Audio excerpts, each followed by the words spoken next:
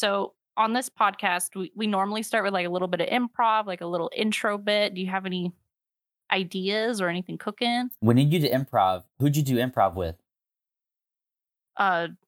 What? Okay, so you fancy yourself a journalist. Would you say you're friends with Scott Colton? No, I know a Scott, but not a Scott Colton. So you're not friends with him? Oh, wow. No. Wow, that makes two of us. What? My point is, if you fancy yourself a journalist, even if it's for the silly world of professional wrestling, and you have journalistic integrity, people who report things, most of that are bullshit and slanderous lies against myself, if you are friends with somebody, if you're not friends with them, I apologize, but you should probably disclose who you're friends with. I mean, I guess. I'm hurt, and I'm old, and I'm fucking tired, and I work with fucking children. Oh, yeah. I'm sorry, you're a character. We're all learning here, Romy. It's okay. This is from Mindy's Bakery, by the way. It's a great place in Chicago if you like pastries and baked goods. You should go there. They're closed on Mondays and Tuesdays, though. What?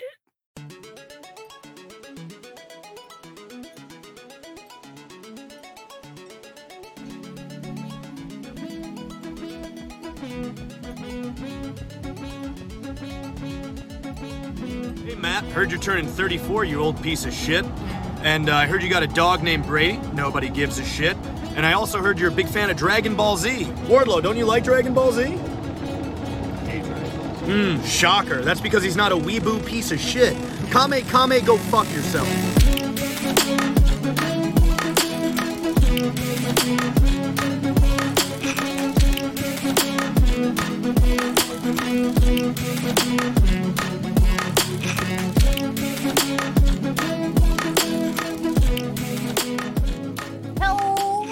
Welcome to the Hyperfixation, where our friends come onto our show and tell us about things they're excited about for 30 to 45 minutes or longer, because who cares? The timer is a lie. My name is Roma Ostman. I use the they and them pronouns, and today I have a very special guest on the podcast with us. I have my very good friend, the one, the only, Chris Hutton. You know, you'd be surprised how many Chris Huttons there are. I'm really not the only. Really? Yeah, there's You're so many. my only Chris Hutton. Thank you. But if you Google me, which, like, you know, you might want to do occasionally, but when you do, like, there's no way in hell you'll find me. There's so many generic Chris Huttons out there.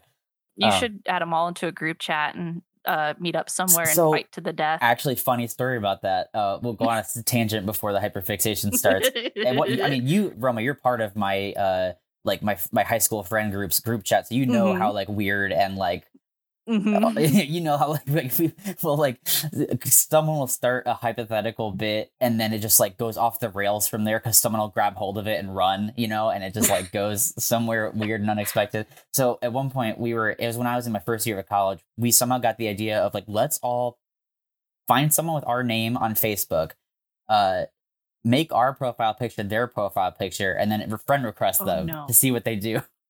No. I made my profile. Actually, I think if you...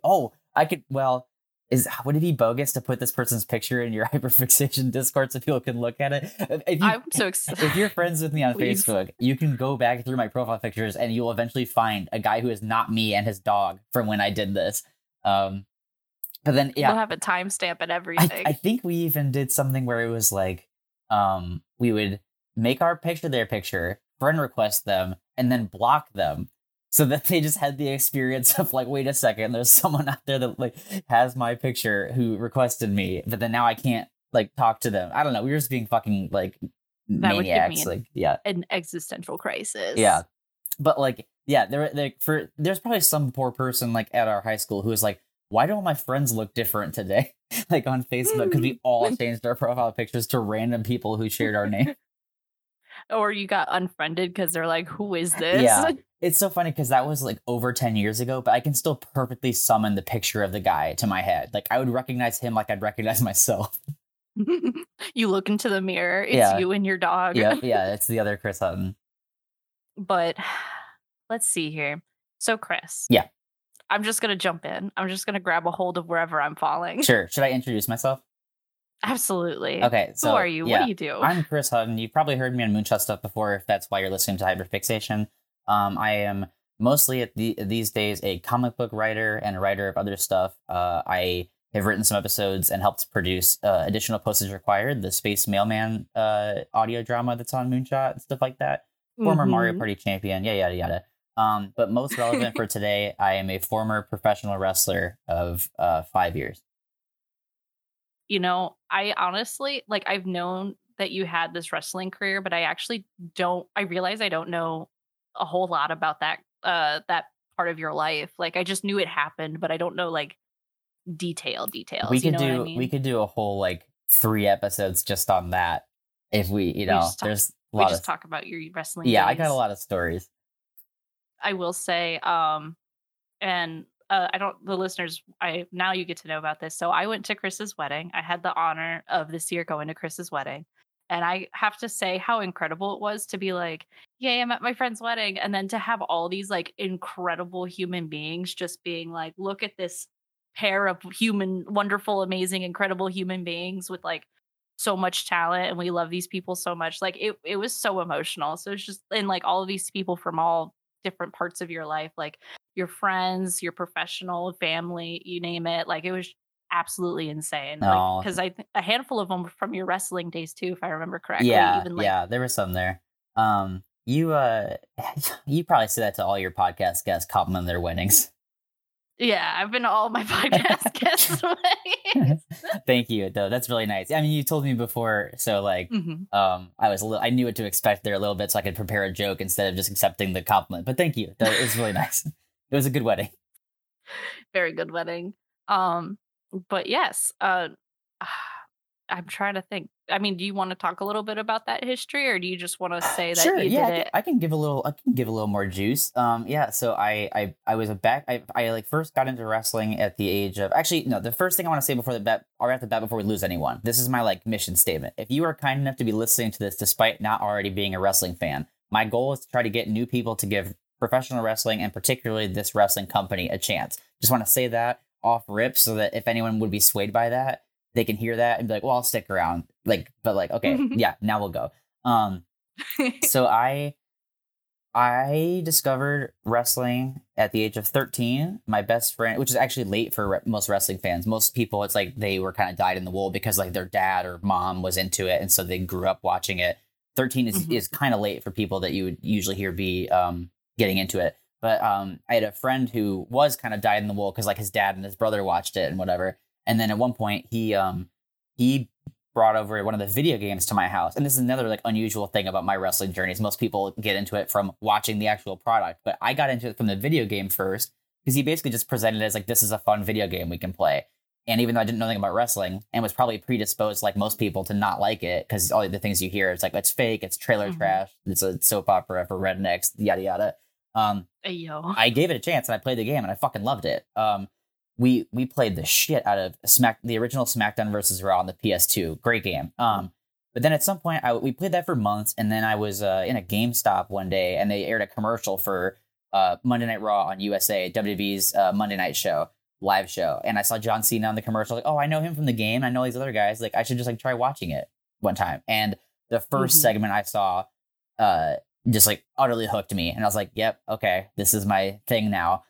So fast forward a couple months from there, I start backyard wrestling with my my brother and our friends and stuff. And so like we are adopting our own characters. We are poorly attempting the moves we've seen on TV. We're recording all these shows. I have on my YouTube channel, I recently uploaded the Old Yard YouTube channel, the very first episode of our backyard wrestling show. The very first thing I did, I forgot this till I watched the footage back. The first thing I ever did as a backyard wrestler was accidentally punch my cousin in the face for real. Oh no! But yeah, it's so good. So I did backyard wrestling for 7 years, and then in the midst of that, which is a big no-no, you're not supposed to do this, but I was simultaneously backyard wrestling and being trained professionally in my senior year of high school. Well, no, between like the year of like my junior to senior year, that time period, that year from one grade to the next.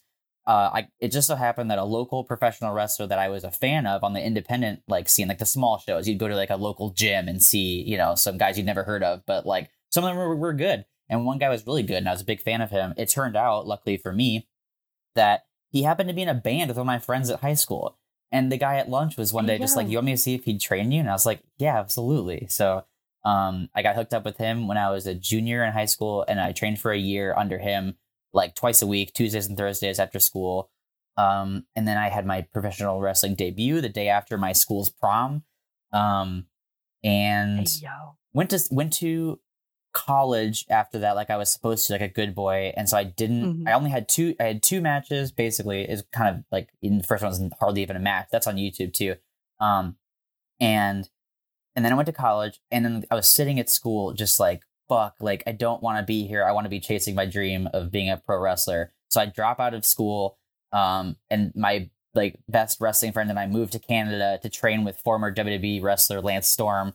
It goes horribly. I come back home and I start on the independent scene that I used to watch with my trainer. He gets me started on his shows that he would run, the same ones I went to as a fan. And then I rose from the Davenport, Iowa indies to eventually traveling a lot of states, and I wrestled in Canada and Japan. 2-time tag team champion with my partner Stevie Fierce, the one I dropped out of school and took the dive with. Hell yeah. But yeah, that's a relatively short summation of it. Oh yeah. I mean, I'm confident there's like a shit ton of like really good gold nuggets within that story. Yeah, I'm writing a book. So you got to tell me when that book's done. Yeah, I will. It, perceive it with my own eyeballs. It's gonna need some cutting. It's over 400 pages right now. Bruh. Yeah. And so with this history of yours with wrestling, it's obviously near and dear to your heart. It's been most of the majority of your life. And so how did that lead you into our topic for today? Yes. How did you discover about I mean, if you want to go ahead and introduce it, I won't take that away from you. Yeah, no, we're going. So I just like, this is the podcast where I can like be an annoying asshole nerd and just like talk a whole bunch, right? That's Absolutely. what this is for. All right. You don't have to make it pretty. You We're going. You just let it fall out of your mouth. Okay. So God. All right. So for many, many, many years, WWE was a monopoly in the wrestling business. Their last competition, the last real competition, was in the 90s, a company called WCW, which eventually WWE purchased. And so they kind of won what was called the Monday Night Wars, where the two shows would air their episodes against each other. And the fans have to decide, am I going to watch WWE tonight or am I going to watch WCW? And it was like a huge thing. That was when the business was at its biggest in terms of like the general mainstream public watching it. That's like The Rock, Stone Cold Steve Austin, like Undertaker, like that kind of era. But anyway, so they were at a monopoly for a really long time. And eventually in a monopoly, you stop having to really try as hard because you have no competition. And so they would do things like, you know, bring up celebrated wrestlers from the independent scene and like kind of ruin them, like not do things well with them. They would mistreat their employees. They would, their product just wasn't very good after a certain point, in my opinion. I particularly got really jaded because like going to WWE was my dream at one point, and then I just like couldn't even stand watching it anymore. And so it was a real fucking bummer. But that's part of why I think I'm establishing my bona fides here, because like every bit of praise that I'm about to give this new company AEW is like, you have to weigh that against like how bitter I was about wrestling for so many years. Like my friends probably hated watching wrestling with me because the whole time I'd be like, well, this fucking sucks. That guy's not even good. Watch this. You see how he like fucked that up? Oh, this like this guy's not believable. Like I would rag on wrestling way more than I enjoyed it. But AEW started, basically it's the story. It's the little company that could, but also has like $1 billion backing, because some independent wrestlers who like WWE was probably never going to give a serious look to, they all kind of banded together and started their own company. And they ran a show in Chicago just to see if they could do it. It was called All In 2018. And Tony Khan, the son of the owner of the Jacksonville Jaguars, is like a huge wrestling fan and also rich. And he sees this show and he's like, hey, like this could be something. And so he teams up with these wrestlers and they make this company, All Elite Wrestling. And it's like the first like competition for WWE in like decades, where they're scooping up like all the best, like overlooked independent talent and all the guys who were like rubbed wrong by WWE, like, and like, you know, trying to do it right, trying to make a new, better wrestling company. So that's like a general quick historical context for it. But yeah, so All Elite Wrestling starts officially in 2019. And yeah, I love pro wrestling and AEW in particular, and I want them to find a bigger audience. So please take this episode as my impassioned plea for anyone who is or becomes remotely curious about AEW or wrestling in general to check out an episode. But it's kind of cool, even just in a human interest kind of way, because it's like these kind of, I don't know what to call them, like these entrepreneurial sort of spirits. These like, I think, so it's like, I'll start using names. Kenny Omega, the Young Bucks, Fucking love Kenny Omega. Cody Rhodes. Those are the guys I associate. They're called the Elite. I think Hangman and Page might have been there as well. But that's where the Elite in the name comes from. But they went from running the show in Chicago as a test, basically, and people, all the naysayers were like, they can't draw 10,000. And they went from that to they just had the highest paid attendance for a wrestling show of all time at Wembley Stadium in London last month. And dude, I was so hyped when I heard that. Yeah, it was so cool. It was kind of hard to wrap my brain around, because as a wrestling fan, you're trained like WWE is the biggest and WrestleMania is the biggest, and like nothing else can ever compete with that. And it was honestly kind of hard to wrap my head around the fact like, no, if you look at the numbers, like this is a bigger show than WrestleMania, than any WrestleMania. They outdrew any WrestleMania. It's insane. They did some crazy stuff that, I mean, I don't want to get too deep into that most recent show at Wembley, but oh my fucking God. I legitimately think that might be the best wrestling show I've ever seen. Like, it was so good. And I've been watching wrestling for like, 20 years or so. Like, and this thing with John Moxley, when he stuck those fucking sticks in his forehead, Yeah. I died. It's not often that I get like such a full body reaction out of a wrestling show. Like, of course I'm like, oh, they did it. That was cool. But it was never like oh my God. Mm-hmm. Yeah, we'll definitely be talking about John Moxley at some point in this, but absolutely. So, go ahead. I'm sorry. I don't mean to interrupt you. I realize that the listeners don't necessarily know how much wrestling knowledge I know. Oh yeah, you should talk about that. If it's all right with you, because I'm sitting here, I'm just like, yeah, and I'm like, wait a minute. I think they're just accepting the fact that I know that that I'm learning this and moving on. And I also wanted to touch base on something you said earlier, but it's escaping me. But essentially, I remember now. You said that it's usually like people come from, like wrestling fans come from wrestling fan families. You know what I mean? Like you're born a wrestling fan. Kinda, yeah. That made me laugh because I didn't actually get into wrestling until like the past few years of my life, very recently. Mm-hmm. So I was just like, then what am I? Well, am I the latest bloomer? I guess I should be more clear. There are plenty of fans that pick it up later in life. My wife is one who started watching like 2018. Especially while wrestling's become a little more socially acceptable, you'll see more people getting into it that way, especially in also like social media, because like when wrestling pay-per-views happen, like people get annoyed because of how much their timeline is talking about wrestling. I think that's a difference too in era. But I guess the biggest thing is like most wrestlers, people who became wrestlers later on, were wrestling fans their whole lives. Like it's not usually like I had all these separate interests and lives and whatever else until I was a teenager, and then I like decided to, like that's a little bit unusual. Yeah. But yeah, you want to talk about your history with wrestling a little bit? Yeah, just a little bit. And then you also said that you started out with getting into wrestling through video games. Yeah. And it's full sent me into my childhood. My dad, both my parents had me kind of young. And on our PlayStation 2, he had, I don't remember which WWE wrestling game it was, but I just remember I was playing as The Undertaker.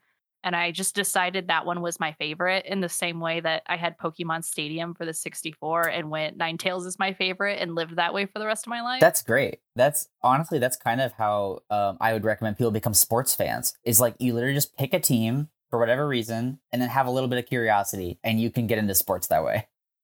Exactly. But what was it? And then I think it wasn't until I was like 25. I've known Tony, and I feel like listeners of the show, at least for a while now, will know that me and Tony have been together for like 3 years, but I've known him for about a decade. And so in the past, like 5 years, he's slowly but surely been drip feeding me like the big pay-per-views for WWE, and then like going through the history with me, or like it's a whole group of us. There's like 10 people who'd gather for this, and he would be the one person who knows what's going on and like explain why that moment was important in the same way that you would do. Like, well, when you were saying that you were getting bitter about WWE and you'd be like, well, look at this, look at that. Like Tony kind of did that for us too. Yeah. But I didn't actually start watching regular, weekly shows until AEW came out, and immediately fell in love with Kenny Omega. So that's kind of like, he's my Undertaker in terms of like, I just saw one episode and went, that one. That makes a lot I of choose sense. that one. That makes a lot of sense. And I'm honestly kind of banking on the fact that the more we talk about Kenny Omega, the more of your listeners will be like, that sounds like a guy I'd like. I'll check him out. Oh, he is the guy. Yeah. And he's caked up. Oh, and I talked about him in the first episode that came out when we talked about Sephiroth and Final Fantasy. Oh, yeah, you gotta. So his finisher's called the One-Winged Angel. He's a huge dork. Huge dork. Yeah, he came out to the Sephiroth song at Japan's biggest show of the year, Wrestle Kingdom. This year? My God, that feels feel like forever it was ago this already. year. Yeah. Yeah. But yeah. So I guess now it's time for me to get ready to firmly position myself on Tony Khan's dick for a couple hours. I'm just gonna be talking about how much I love this company, but absolutely. And if it's all right, I'll interrupt you intermittently and be like, "Here's something I have." Yeah. But no, I'll let you run with it. I'm also gonna say, well, I was just telling my household, it's kind of funny. Like when you first made this show, when you were first pitching it, I was like, oh, I don't think I ever really would have something that I could hyperfixate about in that way. I don't really think I hyperfixate like that, but it's a great idea for a show. And then when the CM Punk media scrum incident happened, the infamous brawl out last year happened, I was refreshing Twitter every 4 seconds, just looking at all the jokes, trying to find news and scoops, whatever. And this definitely qualifies as a thing that I get very, very, very invested in and think about a lot. But I'm gonna try to make my episode on here specifically targeted, because if I were to get really if I was just talking to a general wrestling fan or just kind of saying everything that I think and feel about the company, it would be one, insufferably long, but also kind of in the weeds. What I'm gonna try to I'm gonna try to guide my talking in this episode towards things that I think people listening to your show might like if they were to give it a try. I'm gonna try to sell becoming a wrestling fan by starting watching AEW to your audience. I'm gonna talk about things that I think would appeal to normal humans and not just wrestling fans. Okay. And I do draw that distinction. I always, me and my tag partner would always kind of compare. It's there's being over with wrestling fans, and sorry, I shouldn't even say over. That's industry jargon. There's getting, there's being liked and appreciated, and having fans that are wrestling fans, and then there's being able to entertain normal people who don't watch wrestling. And we always try to be the latter. No, I actually that I used to do fire performing, correct? Yeah. That was a huge thing that this is probably my one far off tangent I'm gonna make. So when it comes to fire performing, there was, everybody who was in your industry, how it goes, what the use is. But there was also, it's one of those things that people come and stand around and watch you do the pretty dangerous thing, in terms of it's pretty and it's dangerous and pretty dangerous. Mm-hmm. But there was a thing where usually it was dudes. So these dudes would get really pissed off because they would do these really complicated moves and look at me, I'm doing this complicated thing. And then this very pretty girl in a cute outfit would do, it's called a backbend buzzsaw. And so they're like, hey, you just gotta do a backbend buzzsaw. And then everybody's like, oh my God, that's the craziest thing, when it's very fairly easy thing to do if you're kind of flexible.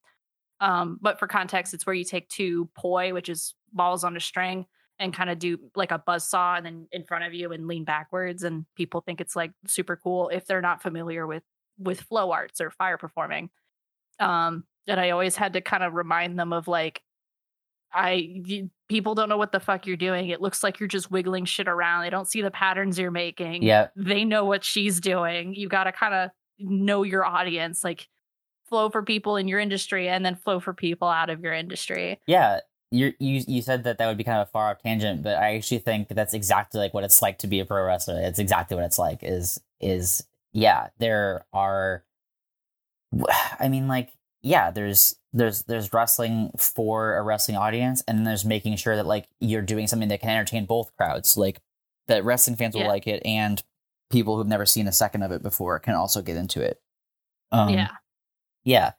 So the first thing I'm going to say, just in a general sense, that I love about AEW is that I think there is a level of quality of storytelling and in-ring action and the art of actually telling stories through the in-ring action. So, and what I mean by that is like, so WWE in around the time that I started disliking it. So in like the early to mid 2010s, like I started turning on it in like, I was pretty turned on it in like by 2012. And then by 2014, I was like, this is the fucking worst era of wrestling that's ever happened. Like, it became sort of a thing where like, I thought a lot of it was like really like cringeworthy, and some people would argue wrestling's always been cringeworthy, and like, you know, whatever, I get it. But I found it really cringeworthy, and I felt that like by that point, their weekly TV shows were utter filler. Like you never had to watch anything. Like all the matches felt samey, all the performers felt samey.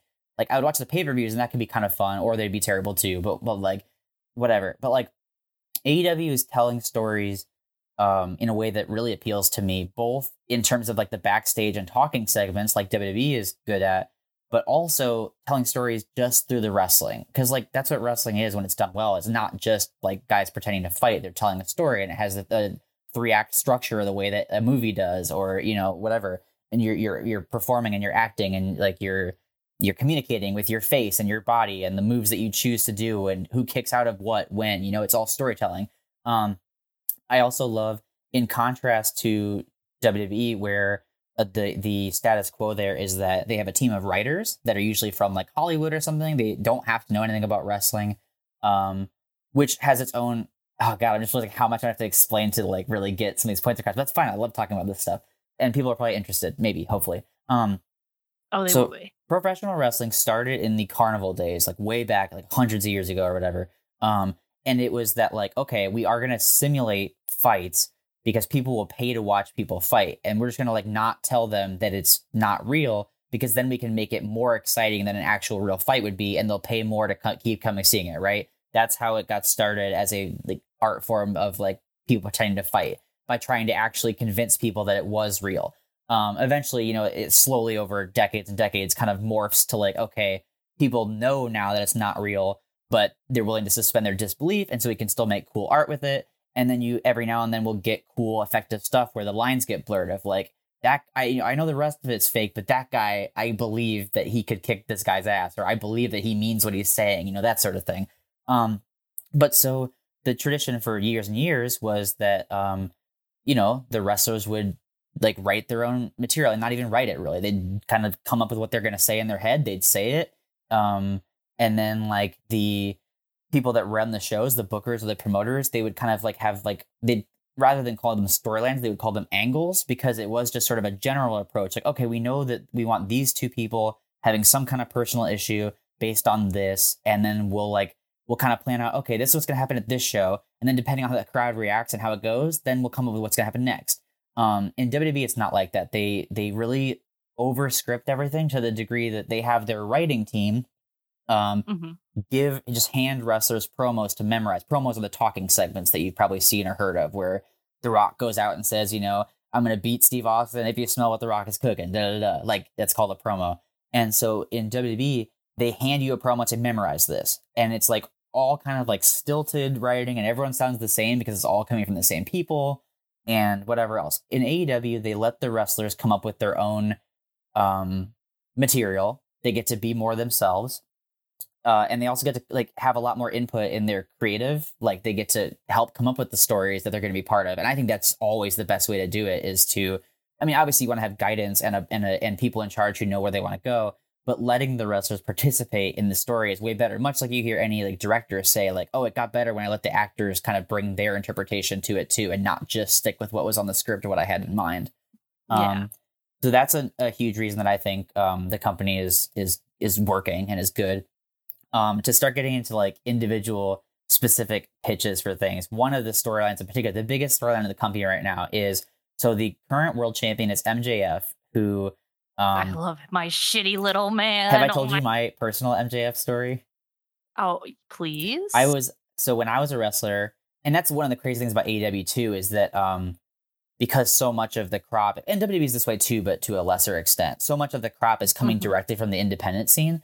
a lot of people that I know and even wrestled matches with are in AEW. Like, but when I was on the Indies, I was on 2 shows with MJF, and he used to tell me that I was his favorite wrestler. And you totally get, but like if you know MJF, like, and if you later, because of this episode, discover MJF, this will make total sense to you. I could never tell if that man was giving me a genuine compliment or if he was being a dick and fucking with me. Like his whole thing is being a charismatic asshole. Like that's his whole character. He's playing the role of a heel, the bad guy.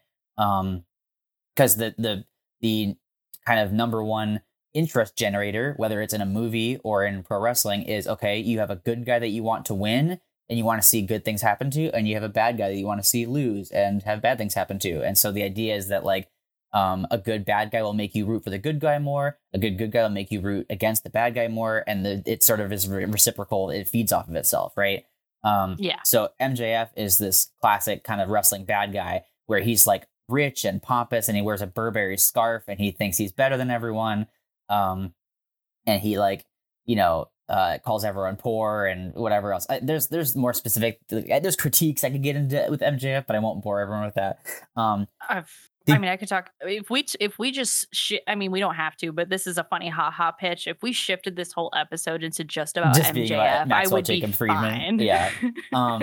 So MJF's character was basically the most dastardly shitty wrestler in this company, right? That was his character. The fans started to like him because he was entertaining and charismatic in the way that he was a bad guy. That does happen a lot in wrestling, you'll see. I have some issues with the way that MJF's character in particular went that way. Not important for this, but they did this thing where they start a storyline, like a feud between him and this wrestler, Adam Cole, who was one of MJF's like idols when MJF was like a young fan. And they have a couple matches, and Adam Cole fails to beat MJF for the AEW World Championship. And then they get paired. The AEW does this tag team tournament where the idea of it in storyline, not reality, is that they randomly pick people to be tag team partners. And MJF and Adam Cole get paired together. And at first, Adam Cole's like, fuck this. I hate this guy. I want to beat him for his title. And he's the worst human being I've ever met. I don't want to be his tag partner. But over time, they start to grow and bond. And Adam Cole starts they start to form a genuine friendship, and Adam Cole starts to make MJF into a slightly better person because MJF is now seeing that like he can trust another human being, and like Adam Cole like wants to be there for him and be his friend and whatever. And so people start to really get behind these two guys, this friendship. And like they call each other brochachos and all this stupid stuff. Better than you, baby. Yeah, that's the name of the tag team because MJF's catchphrase is "I'm better than you and you know it." And Adam Cole's one of his catchphrases is like when he comes out, the crowd yells "Adam Cole, baby." So the tag team is called "Better Than You, Baby." It's not a great tag team name, but people like it, so it works.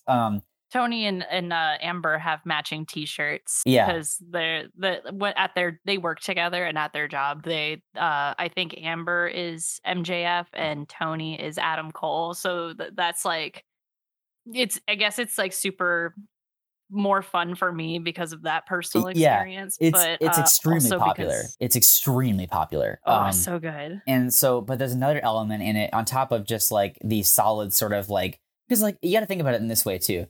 Like, I think it works even on its own. Like, if it were in a movie, people would like it, or a TV show, I think people would get behind it. But in wrestling in particular, you have to, like, understand how many storylines, obviously, because of what it is, are predicated on, like, I hate you so much, and I'm going to kick your ass on Sunday.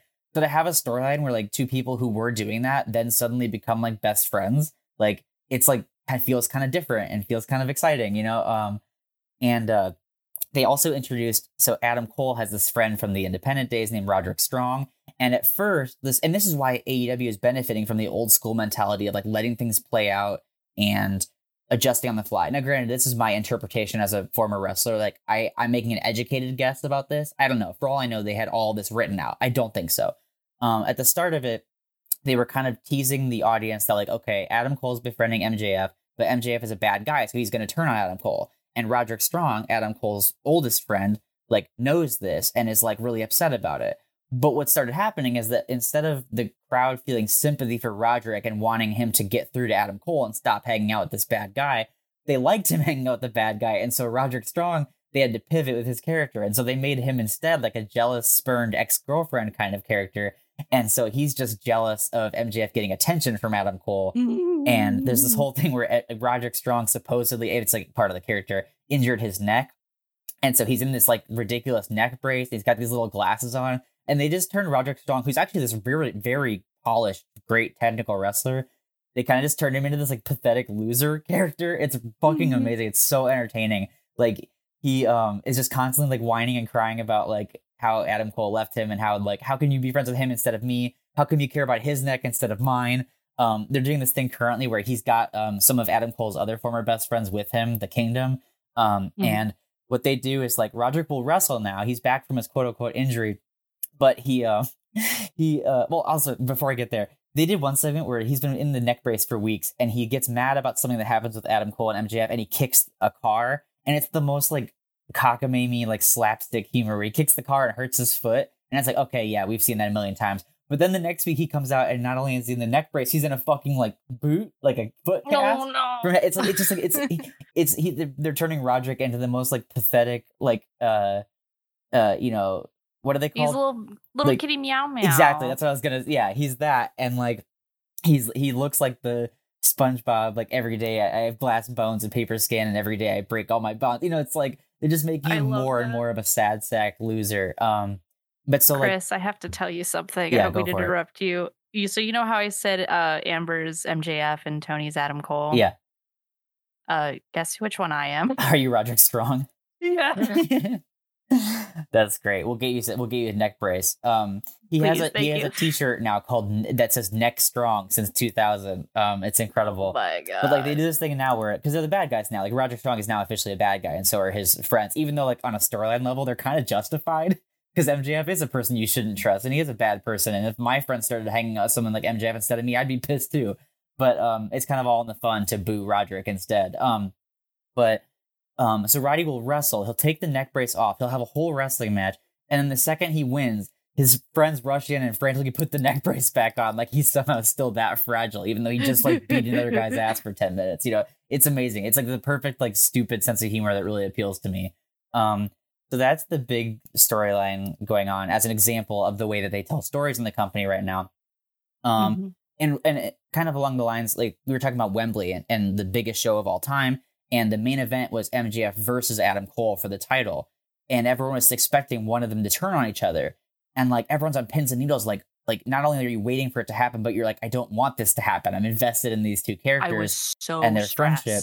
And like, I didn't think I cared that much, but like there's a point at the end of the match where MJF has won and he goes to they won the tag titles together early in the night too. Oh, this is another thing that might appeal to people. They were going to challenge a tag team called Aussie Open, these two Australian guys, for the belts. And so when they were studying this team, and MJF devises this strategy called the kangaroo kick.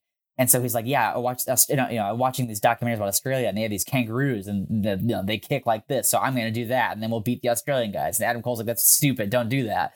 But he hits the kangaroo kick in the match. And of course the 80,000 people in attendance lose their minds because the kangaroo kick has been built up as this stupid, funny thing for weeks.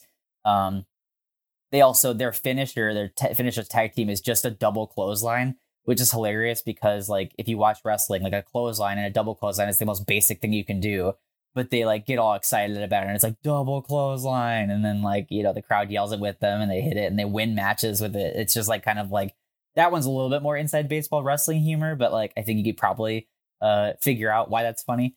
I mean, absolutely. Yeah. And then even with the crowd chanting like that, it activates my echolalia so hard. Yeah. I don't know if you've heard, in case listeners don't know what that is. It's just like mimicking back things you hear, like something funny or something from a TV show you repeat a lot. That's like a very bad, vague explanation, but wrestling activates that so hard for me and my household. I cannot tell you how many times where someone will be like, oh, do you want this for dinner? It's like, yeah. And then Tony would go, yeah.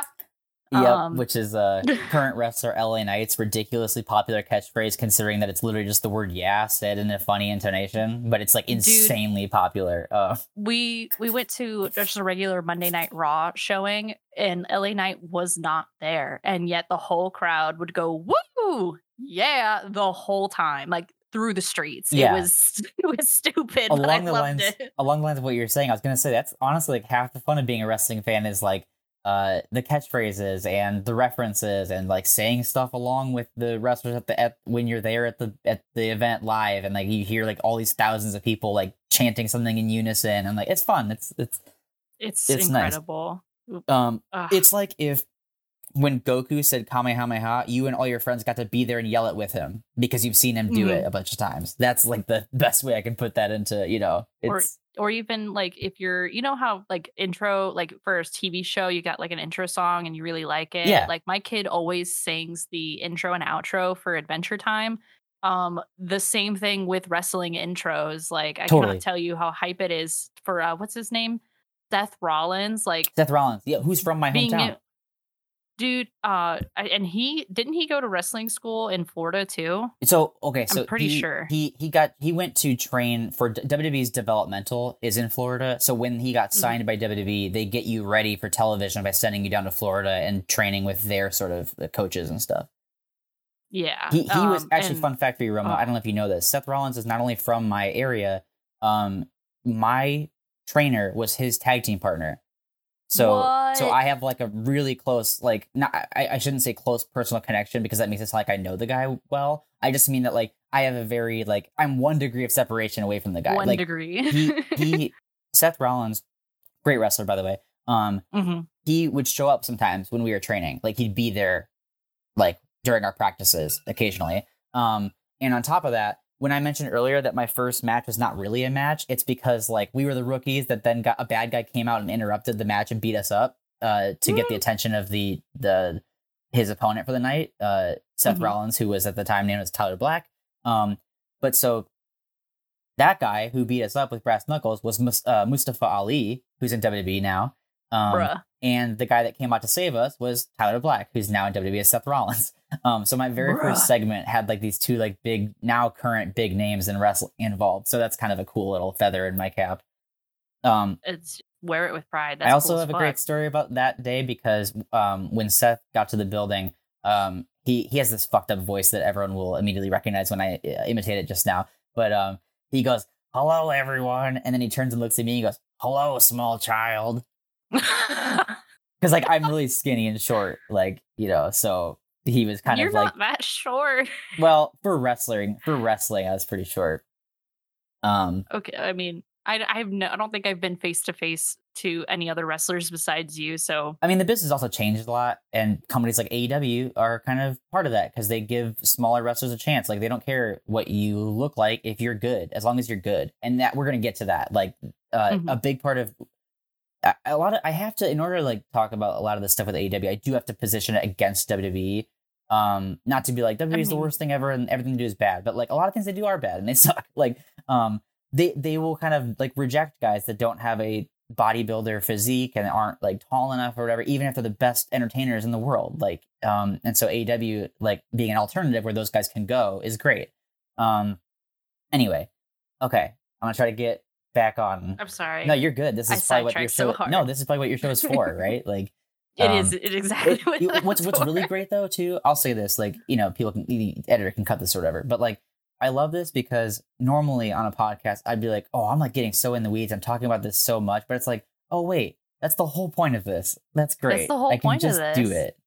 And this is also great because like I don't have a lot of like friends that I get to see very often that I can talk wrestling with. I talk on like text and Twitter with my friends about wrestling a lot, but like it's just so nice to be able to use my voice and geek out about wrestling. Oh, dude, no, I completely understand. Like it's well, like obviously I've got Tony and we'll talk about wrestling a lot, but otherwise like it's probably a similar position as you. It's like I've got coworkers who are just like trying to do their day jobs while I'm like, and then we watched this show last night and then they did this crazy thing and they all had really great bubble butts and they're flying in the air. Like that's just yeah. So it's kind of one-sided versus it being, a two-way street. Yeah. My wife Felix is into wrestling, but not like, not as much as I am. So like, and especially like they're not as high on AEW as I am for reasons I'll get into later. That's right. I'm going to be fair and offer critiques of the company as well. But yeah. So anyway, okay. So another thing that I really love about AEW, as opposed to WWE, where it's sort of like a house style, one size fits all kind of thing. They really want you to wrestle and perform a particular sort of way for the most part. AEW blends so many different styles of pro wrestling into one company, which is cool because what I've always said about wrestling to my friends who were kind of like, oh, I don't like that, or I don't want to give that a try. It's like, there really is, I truly believe there's something for everyone in wrestling because there's so much variety inside of it. Even if the only way in is to like laugh at like some of the famously bad segments and storylines, I would welcome someone in to do that because like, I actually did at Moonshot's Extra Life stream in person a couple years ago. I showed everyone the famous and infamous Custody of Dominic ladder match where two great wrestlers had a storyline where they were having a match where they had to climb a ladder and pull down the custody of a child, like the rights to custody of a child, which is like insane. Like, but it's like, it's great. It's amusing. It's, I could talk about, I could do a whole episode just on that storyline too. Dude, no, that storyline is so wild. Because when Dominic Mysterio started like really popping up, that was something that I was like, I don't really understand like why people are so hype. Like, could you explain to me why people are so hype about this boy? And that's when Tony paused everything. And it's like, it's time for a history lesson. I have shown so many human beings the Custody of Dominic ladder match thing. And it's such a, like, to me, it's such a perfect encapsulation of wrestling too, because on the one hand, it's really silly and stupid and like exaggerated soap opera kind of thing that would never happen in reality.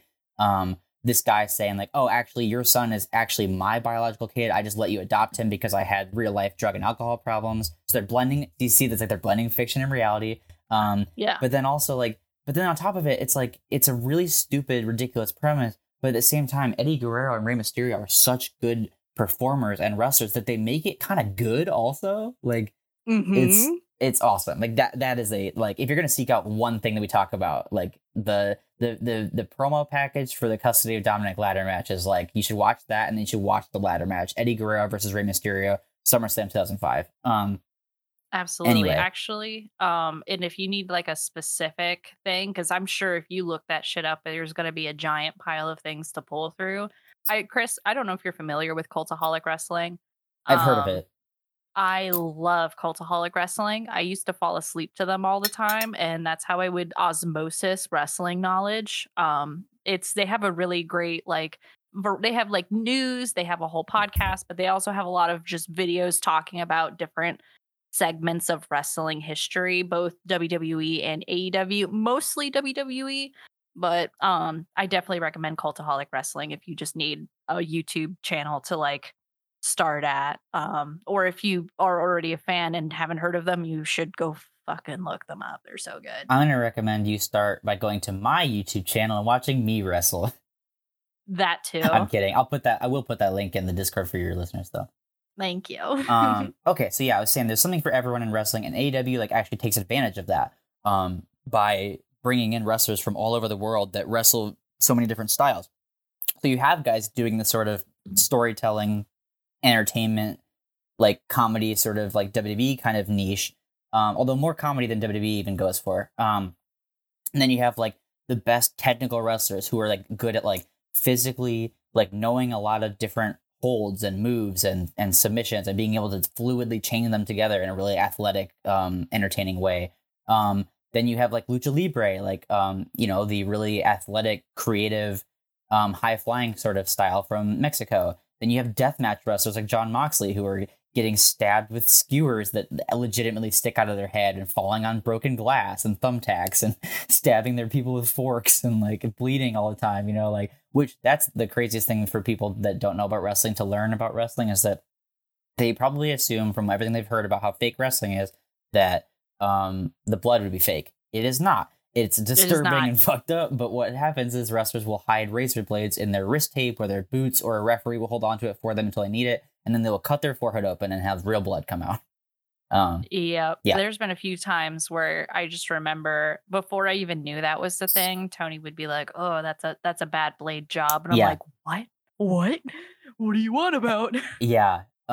It's wrestling is scripted, but it's a lot more real than people would think. I think people always think that, the ring is like a big trampoline and everything's really soft, and it's like, no, a wrestling ring is constructed. It's metal. It's wooden.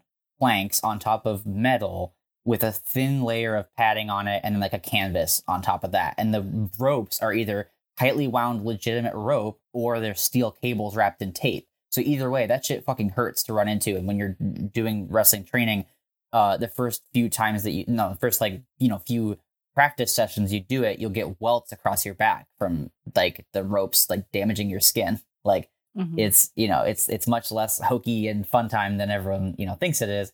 And then the blading obviously is an example of that. But yeah, so then you have guys like that who are doing this really aggressive sort of violent style. And then there's Japanese strong style, which is like really hard hitting sort of, the guys hitting each other so hard that the sweat is flying off of each other and you can see it, yeah. They also take advantage of this sort of like cosmic gumbo of wrestling styles by actually WWE kind of likes to act like they're the only company that exists because they don't want you looking at their competitors. Whereas AEW, it was the concept was called the Forbidden Door, so they named a show after it, where they actually will have wrestlers from other companies wrestle there. They have like the top stars from Japan wrestle their top guys on a show called Forbidden Door every year. It's awesome. So good. Like it's like if I guess the best comparison I can think of is like it's like when Marvel and DC used to like work together to occasionally put out comics where Batman and Wolverine would like meet each other. It's like really exciting, like because it's like two guys that from different places finally interacting. And like, what was it? Because for example, like a lot of these wrestlers have wrestled at other companies, like Kenny Omega, like he did a lot of stuff over in Japan for a long time. And then there was that Lovers, the storyline that was going on. And so like to know, to see these storylines kind of touch base one more time, or new storylines kind of creating through this Forbidden Door, especially like I didn't really understand or know about it. And I had someone next. I highly recommend to find a wrestling friend if you're getting into this, because it makes the experience so much more fun and easier. But that was absolutely incredible to be like, oh, that's him. That's Kenny Omega's boyfriend. Yep. Oh my God.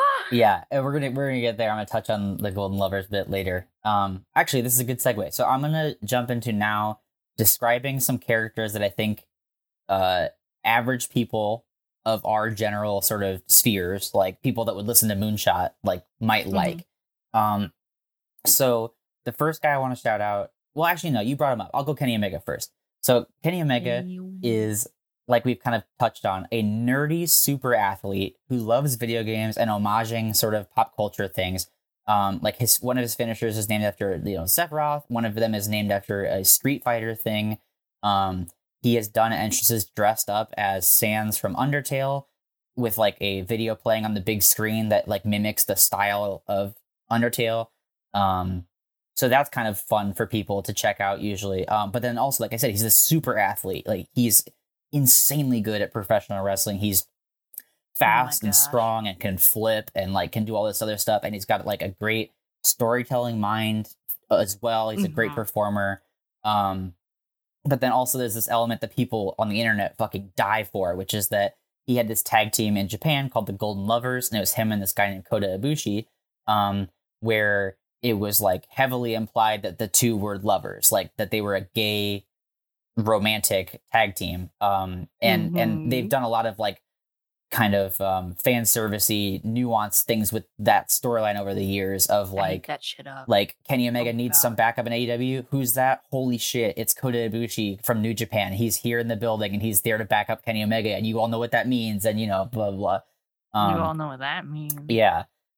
So that is a big thing people like. So the next guy I'm going to bring up is Orange Cassidy. This guy, I think, is like maybe the number one thing of like, if you put this, and it's so funny too, because so many wrestlers and old school wrestling fans are like, this guy's everything wrong with the business. But every time I've seen a normal human experience Orange Cassidy, like, oh, that's my favorite guy, and I like wrestling and think it's cool now because of this guy. So like, you can't have it both ways, right? Like, it's Orange Cassidy plays a character of a guy who's sort of like, it's kind of hard to even describe. He's like he's got kind of like a blasé, like whatever kind of cool guy energy. He wears sunglasses and like denim, and he like has this kind of blasé, like man of few words. And I mean, he's kind of like a lazy slacker guy who will like during his matches he will put his hands in his pockets and then proceed to do like 4 or 5 cool wrestling moves with his hands still in his pockets, including things like flying drop kicks and diving through the ropes onto an opponent on the outside, like with no hands. Like, it's awesome. I'm grabbing a clip right now. Yeah, it's one just like sort of a dope feat to see someone do it on a physical athletic level, but then also it's like, oh shit, that's how cool this guy is, that he's in a fight, quote unquote, and he has his hands in his pockets and he's getting into his opponent's head with these mind games of like, I'm gonna beat you up and throw you around without even using my hands. Like, so that guy is supremely entertaining. Absolutely. And like we mentioned strong style earlier. Like, I believe Kenny Omega is a big strong style guy. And forgive me if you already said this because I was pulling YouTube videos, but I love the fact that he's the king of sloth style. Yeah, they kind That of like gives me so parody much that joy. the term, to mimic Orange Cassidy's sort of like laissez-faire thing. And he's a great character too, because like his personality is that he's laid back and he doesn't want to work that hard, whatever. But then when he's in the ring, he'll have these like killer matches where he goes like, like balls deep with like his opponent for like 30 minutes or whatever, and just like going for it, like really putting his all into it.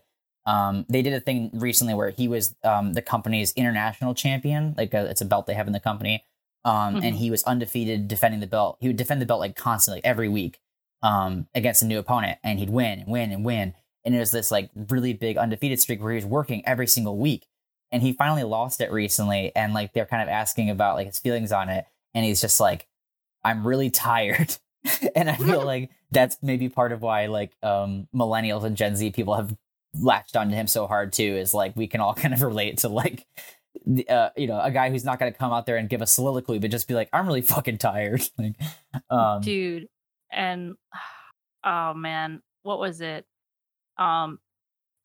I was trying to figure out how to segue into the best friends group that he's a part of, because like I know we've talked about a lot of like individuals we haven't, and some tag teams, but we haven't talked about, I guess they're called stables. Yeah, they're usually called stables or factions.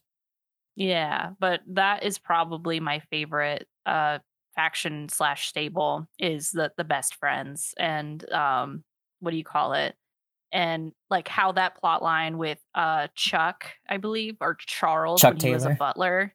Yeah, when Chuck Taylor was a butler for whatever that twink's name is. I can't remember his name. Are you thinking when he was of... getting married? Oh, at the Kip beach. Sabian. Kip Sabian and evil British twink. Yes, evil, that was evil British alt-looking twink.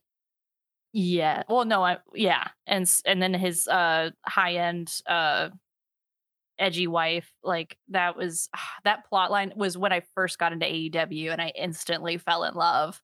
And they were like, oh, he's gonna be in one of the gifts, and they like break the gift, and he's actually in the cake and just starts beating everybody's asses. It was just classic I pro love wrestling. Orange Cassidy. Yeah. Another thing about Orange Cassidy that I remembered that I want to bring up is that in this feud with Jon Moxley, who recently beat him for the international championship, Jon Moxley went on this promo where he was being his really sort of like aggressive, like hardcore kind of self. And he was like, everyone around here has a belt. Everyone has a catchphrase. Like, I don't need any of that. Like, I'm just like the like best wrestler, hardest dude here. No one can beat me. I'm going to rip your head off.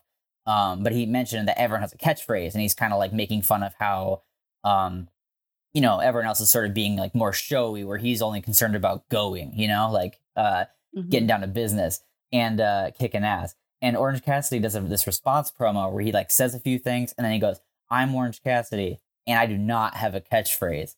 And it was like this one line that was this great sort of rebuttal of like, yeah, like you're complaining about all these guys being all show, no go. Well, like that's not me. I don't have a catchphrase. But the funny thing about Orange Cassidy is that like he's so charismatic and likable in this way that I'm Orange Cassidy and I do not have a catchphrase has become his catchphrase. Like now he says that at the end of his promos, and the fans all say it with him, like, and I do not have a catchphrase. It's great. I love it. It's so fun. It's so great. Another whole episode just Orange Cassidy. Yeah. All right, so I brought up Jon Moxley, so I'll do him next. He became famous in WWE as Dean Ambrose, 1/3 of The Shield, which also included Seth Rollins, we mentioned earlier, and Roman Reigns, who you might have heard of from being in Fortnite or some shit. Fortnite. And Jon Moxley was a guy who came up on the independents and is very much like the last guy you would think WWE would sign to a contract because they're very family friendly. And this is a guy known for doing death matches and doing promos where he's like, I'm just a sick guy. I like to get drunk and bang ugly women. And, and like, he was just sort of like, he played this sort of like messed up, like street kid kind of character. And he was like very hyper aggressive. And like, he would like talk about wanting his opponent's head on a stick and stab them with forks that he'd keep in his boot. But then he'd also like he'd take a weed whacker to his forehead, like just insane shit. And I mean when I say that, I mean like in reality, the performer is letting people like slice his forehead open with like hardware tools and shit. Like they're crazy. Deathmatch wrestlers are insane. But so Jon Moxley goes to WWE and he's part of this like history making faction. And then they turn him into a good guy that becomes almost this sort of like wacky kid friendly guy, which was successful. I worked at an after school program years ago where the kids like were obsessed with Dean Ambrose. That was his character's name in WWE. But like he hated it there because he's this guy who's like a really serious wrestler, and they have him like spraying ketchup and mustard on his opponents and covering them in Nickelodeon slime, and like it just like it was not his style of presentation. Meanwhile, now he gets to go to AEW and be his full self, and he gets to kind of go back to that persona of like, I'm this like badass bulldog that's gonna choke you out, and like I don't want to hurt people, but I will. And if I hit you with something and you get up, I'm going to hit you with something harder. And even if that means escalating to glass and thumbtacks and fire and whatever else, like he's just like this maniac. And like, it's so fun watching him because like, even when the weapons don't get involved, he's so aggressive and believable that like, I described it once on Twitter as like being a Jon Moxley fan as like watching Jaws and rooting for the shark.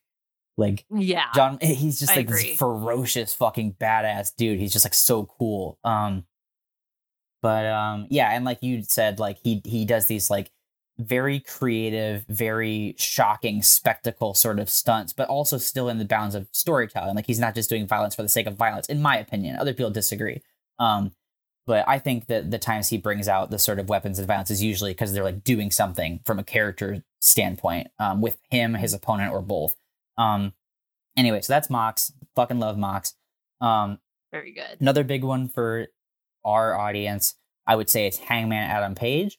I love him. He is like canonically referred to as an anxious millennial cowboy. He's a guy from Virginia, former educator, shout out, who is as a character, struggles with anxiety, and they've done storylines with like sort of a like an alcoholism kind of element. He's just like this is another thing I love about AEW, and I'm gonna like touch on this with a few different people, but like they're really, I think, like innovating with like the modern 2023 version of a wrestling good guy and wrestling bad guy. Like, because there's certain tropes that have existed in wrestling forever, like, oh, I'm the rich guy, I'm the pretty boy, I'm the big scary monster, and like, they still work because they're just good at character archetypes. But AEW is doing these things where I feel like that is what a a good guy in wrestling would look like in 2023. You get a Hangman Adam Page who's like, I'm a relatively normal guy, but with the cool cowboy aesthetic, who is open about struggles with anxiety and substance use and whatever else. And like, you kind of like, you can easily get behind a guy like that. Another person like that, Eddie Kingston, who's this like badass New Yorker who's like not just a tough talker, but a tough fighter and whatever else. That guy, I swear to God, is the most believable wrestler in the business, because everything he says, I believe, like, even as someone who knows how much of wrestling promos are sometimes not real. I believe every word out of Eddie Kingston's mouth about like who he is and where he's came from and stuff. Like, but the fact that he's so like tough and believable as this like fighter from the Bronx or wherever he's from, he'd probably kill me for getting it wrong. I don't know if it's Brooklyn or wherever he's from. New York, tough guy, genuine. But he's also open about anxiety and trauma. And they also have made him a kind of AEW superstar by being the fact that he was a really talented guy who got overlooked by major companies like WWE for years because he's not in like traditional shape.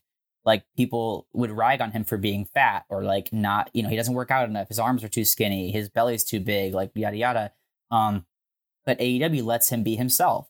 And he looks the way he looks, he talks the way he talks, and he wrestles the way he wrestles, and it works. People love him for it. And the fact that a tough guy like that, a genuine, believable tough guy, is talking about PTSD from violence he experienced, you know, as witnessing as a child, and mental health issues and stuff. Like it's that's what we want to root for in today's era, is someone who's like has those things and is not afraid to like talk about it, you know, like.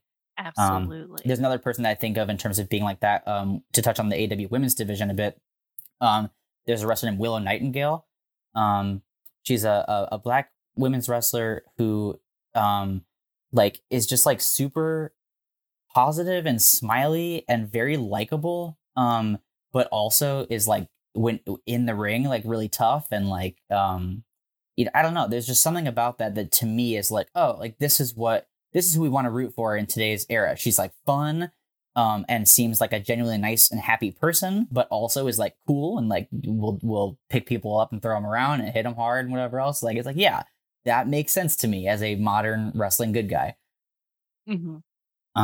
Okay. Oh my goodness. So we did Hangman Page. All right, next I'm gonna get into honorable mention to Miro. I love Miro. He's like this, like, he's a Bulgarian dude who started in WWE and then jumped ship like many people did. But AEW, he like, and this is what I love about AEW too, is like they let him do this character that's so weird and can never fully be paid off on, really, because he did this thing where he became the TNT champion, and he starts declaring himself as God's favorite champion, and all his promos would reference the fact that he's God's favorite champion, and he's like blessed by the Almighty and all that. Already touchy subject for wrestling to touch on like religion or whatever. But then after he loses the belt, all his promos become about hating God because God like let him lose the title and like abandoned him, like turned his back on God's favorite champion and all that. And it's amazing because it's like, that's such a weird angle for a character, because like, and WWE tried to do this like in a kind of like tongue-in-cheek, trying to be kind of shocking and offensive way, but like you can't have the character fight God. So theoretically, there's no point to have a guy whose whole character is that he's mad at God. But like it totally works. Like every time he's like talking backstage, I'm like, oh, I want to hear him say weird stuff about God. Like, he's really let him speak. Yeah, let him speak. He's really like entertaining and different. But okay, the two left I have on the character front that I want to talk about are actually real quick, another honorable mention in the women's division, Britt Baker, I love her, who's a legitimate dentist in addition to being a wrestler. Mm-hmm. It's like, that's so cool. Like, and she has this catchphrase. Well, she'll like, when she is done with her promo, she'll say like, you know, da da da, and like the title's coming to Britt Baker, DMD, and she like points with her finger with every letter, and it's just so fun. Like in the echolalia sort of sense that you mentioned before, it's so fun to do it with her, you know, and do the DMD thing. I've looked it up. I've found her actual legitimate functioning dental practice, and it's just so wild to think that she's like on the road as a pro wrestler while also taking care of people's teeth. Like, isn't she also married to Adam Cole? She's dating Adam Cole, yeah. She's dating Adam Cole, yeah. Okay. But I was telling my coworker about her and like doing this whole Google search, and I'm like, and then her thing is that she puts on a glove, and then because she's a dentist, she knows where the nerve is in your mouth and does submission holds by putting her finger in your mouth and like hurting you. It's great. And he's like, what? It's and so that's, I love that creative angle. Like, I actually, did I tell you about, this is my small tangent again, I'm so sorry. I worked in massage therapy for a while, Chris, and I was, my coworker, she would do this thing, my coworker at the time, she would do this thing with her elbow when she would give me a massage. I mean, it would hurt, but I knew that she was helping me. So I, you know, like she would, you know, find that edge and of not actually injuring me, but like getting the knot out. And we called it the people's elbow. And so then I started plotting this wrestler who was a massage therapist. So kind of that similar angle that Britt Baker has of like, they know how the body works. And so their kind of thing is to, you know, mess you up by actually like targeting muscles in like a massage therapy way that you wouldn't anticipate. So instead of chops, it's like a deep tissue like move. And now you know, whatever, he made the knot worse. I don't know. I was cooking on it like a couple years ago, so I lost a lot of the memory. You just gotta change the name, otherwise Dwayne's gonna sue you. The Rock, his people's elbow is a treasured legal protection. You know. We'll figure it out. Shoot. We'll I got it. I rescind the people's elbow, but it's hit something us in elbow. the Discord with your suggestions for Roma's massage therapist character's finisher. Oh yeah, please do. Okay. The deep tissue. I also am realizing that, like, even as I'm like going through my list, like, oh, there's even more characters that I didn't even think of that I think would be like people would get into if I just quickly described them. Toni Storm, a wrestler who I really honestly did not care for until she changed her character recently when she lost the women's championship. She became this like sort of like 1950s fading starlet character. I saw her for the first time recently. She's so fun now and so funny. Like, she puts on like she's like Australian, so she's got the sort of voice, and she kind of puts on this, you know, like I said, like a 1950s Hollywood starlet who's like losing her kind of like prime spot, and it's driving her a little crazy. Like, that's the character she's playing now. And like she like throws her shoes at the backstage interviewers if she doesn't like their questions, and like she's so fun. Yeah, okay, I'm gonna hit 2 tag teams in terms of, again, just trying to think of people that your listeners might like. House of Black is a trio. Oh, I guess it's a faction. There's 4 members, counting Julia Hart. They're the kind of cool, spooky brand of pro wrestling. When they come out, all the lights go off, and there's just like the lights of people's phones lighting up the arena, and they come out to like fucking probably like Swedish metal music. Like they have like cool eerie face paint, and like they just like beat the shit out of people. But a big sort of like genre of wrestling that a lot of people get really into is like the sort of like borderline like gothic, borderline supernatural characters. And so House of Black kind of fits that demographic. And then the last tag team I want to talk about is The Acclaimed.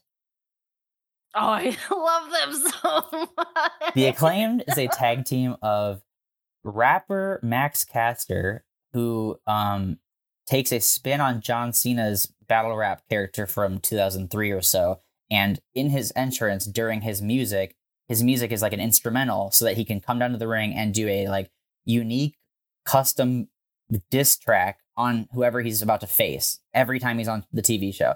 And it gets like, you get kind of excited. So I was like, oh, like, what's he gonna say? Like, and he'll work in not only like making fun of his opponent, but he'll work in like kind of like edgy modern commentary stuff. Like, he was like you know, like he'll make fun of like Donald Trump and Joe Biden, and like I imitated him on a Moonshot stream, so I made a reference to the Queen of England dying. Like, it's that sort of thing where he's trying to, you know, get the crowd to yell like, oh, you know, like so sometimes he goes a little too far on that, but I think in general it's pretty fun. So it's a tag team of him and a wrestler named Anthony Bowens, who is a openly gay man, who is very likable. And they, so because their tag team name is The Acclaimed, they would make little A's with their fingers. And then at some point they noticed that if you were to turn that to the side and you could put them together, it makes like scissors with your fingers. And so they started referring to that as scissoring. And there is a storyline. Anthony Bowens got like legitimately hurt, and so they had to kind of pivot like what they were going to do with the team because he couldn't wrestle. So they had Anthony Bowens in a wheelchair and Max Caster with him, and they teamed him up with there's a wrestler named Billy Gunn who's been around since like the 80s and 90s. And he had his 2 sons in AEW, the little Nepo babies who I love. The Guns are fucking awesome. Like, they deserve their Nepo baby spots. They're so fun. But so they did this storyline where they were teamed up with the Guns, and then The Acclaimed turned on, like, and separated from the Guns, like the children. But then Billy Gunn took their side over his own sons. Like, he liked them better than his own kids. And so he became part of their team. And because his, when he was in WWE, he had an infamous gimmick where he was Mr. Ass, Billy Gunn. And so because of that, they paid reference to that, and they started calling him, as an old man and the father of the 2 Guns, Daddy Ass. And so then what they would do is every night when they come out to the arena, they would do their little Acclaimed intro. Max Caster would rap. Anthony Bowens would like yell the name of the town and be like, you know, the Acclaimed have arrived. And then he would say, "Scissor me, Daddy Ass." And then in the center of the ring, him and Billy Gunn would put their 2 fingers together like scissors, and just put like their tongues out and go like, blah, blah. And like it got super popular just because it's like, I don't know, like dumb and funny in a sort of sophomoric sort of way. And like the fact that you would then have like crowds full of thousands of people with like signs and shirts and fingers that all say scissor me and like scissor me daddy ass, and like, you know, just daddy ass as its own thing is like amusing. Like but yeah, they're just a lot of fun. Wrestling is going in such a great direction, honestly. Like, I mean, I've watched a shit ton of YouTube videos about the history of WWE. So maybe I know more than I give myself credit for. But to just kind of compare that to what it's evolved to these days, like, it just gives me so much joy. I like to think of the Acclaimed as the modern day version of DX, which is a tag team, a stable in the 90s, where like their catchphrase was "suck it," and they would gesture to their dicks, like, and like every middle and high schooler was giving their teachers hell, just like repeatedly doing the crotch chop and saying "suck it" at school and getting in trouble. And I feel like the Acclaimed would be the modern day version of that. I'm sure there is not a lack of kids who have gotten in trouble at school for being like "scissor me daddy ass" like in class, you know, and it's like, what'd you just say? I couldn't imagine being an educator in the year 2023. But it would either be great or just insane. Well, I mean, as an educator in 2023, it's usually pretty amusing. I would love, but I'm a bad example though, because I watch it. I would love if one of my kids came in and was quoting the Acclaimed. But okay, now we're gonna get into like, this is the shit I'm maybe most excited about. I'm so excited, dude. Like, all right, fuck all the ways that the company's actually good. I want to talk about the backstage drama. Yes. So, all right, over the last like calendar year, AEW has been plagued with insane real life drama backstage between their performers that has at times superseded the stories they're trying to tell on TV. And like, I'm sure poor Tony Khan is just like, Jesus fucking Christ, can't I have any of my people behave? Actually, Ricky Starks, another wrestler I love, he tweeted one time like, well, my coworkers just shut up for 5 minutes, like, because like they just kept getting into fights with each other and talking shit about each other publicly, and like causing all these problems, like, and like, you know, people might sound skeptical. It's like, my dad is always like, well, like, isn't it all fake? How do you know it's real? It's like, if you pay attention to wrestling for long enough, you get a good sense for what is real and what isn't. And there are legitimate wrestling journalists who like would not, you know, they would say like, yeah, this is not real, like whatever. But like, anyway, so it's been a huge thing in AEW, and some people have chosen to look at this and be like, oh, these guys in the company, or the company, the way it's being run, this is such a problem. It's such a bad look. That is for squares. I am here to say I fucking love the backstage drama because it's very entertaining, and I'm not working there. Like, it's not my bad workplace, so I just get to like enjoy the fucking crazy stories. Like granted, I do want everyone in the company to be happy and have a good workplace where they can all get along and stuff. But as a human being, I want that. But as an enjoyer of AEW, I want crazy shit to be happening that I can hear about and be entertained by and talk to my friends like, did you fucking see what this guy said? Or did you hear who got in a fight this week? Or, you know, like, I don't know. It's just like, yeah, can you believe that? Yeah. Like, oh my God. So the intro segment that you heard me do at the top of the podcast was me quoting verbatim parts of the now infamous CM Punk media scrum. So CM Punk is a guy who was in WWE after coming up through the years of the indies and being told even in WWE that he like was never going to be a top guy or whatever. He became one of the most popular wrestlers of all time and in the world. Is a huge star.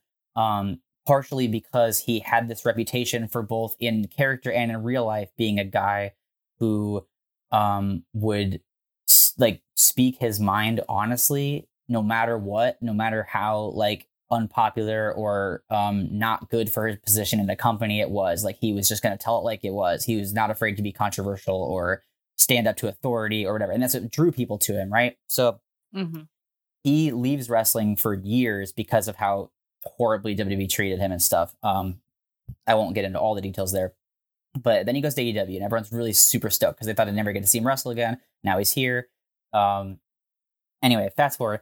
You start to get like wind of like, okay, maybe there's like some people who Punk is rubbing the wrong way backstage, and there's some personal issues and whatever. There's a guy, fuck, I am gonna have to get into it to explain all the like nuances. Okay. So he has this tag team partner named Colt Cabana, who he goes up all through the independent scene with. Like, he was like, they were best friends. They trained together, they were tag team together, whatever. Then when So Colt Cabana doesn't make it quite as far as Punk does. He gets a short run in WWE where they kind of pin him with a Jewish stereotype character because of his background. And then they kind of fire him unceremoniously. He doesn't really get much of a run. But he's a big name on the independents still, and he has this really successful podcast called The Art of Wrestling where he interviews wrestlers. CM Punk, when he leaves WWE, gets fired on his wedding day, because that's how fucking terrible WWE is. And part of why I'm rooting so hard against them with this company that's competing with them is because of shit like that. He goes on Colt's podcast and airs it all. He's like, they fired me on my wedding day. Here's all the ways that they mistreated me. Their medical staff would not believe me that I was sick and I'd have to keep wrestling. And they would give me these Z-Packs to treat my illness. And I wound up shitting myself in the ring on television because of the things that they gave me. Just awful stuff. Just like, so he goes on this podcast and just like airs it all out.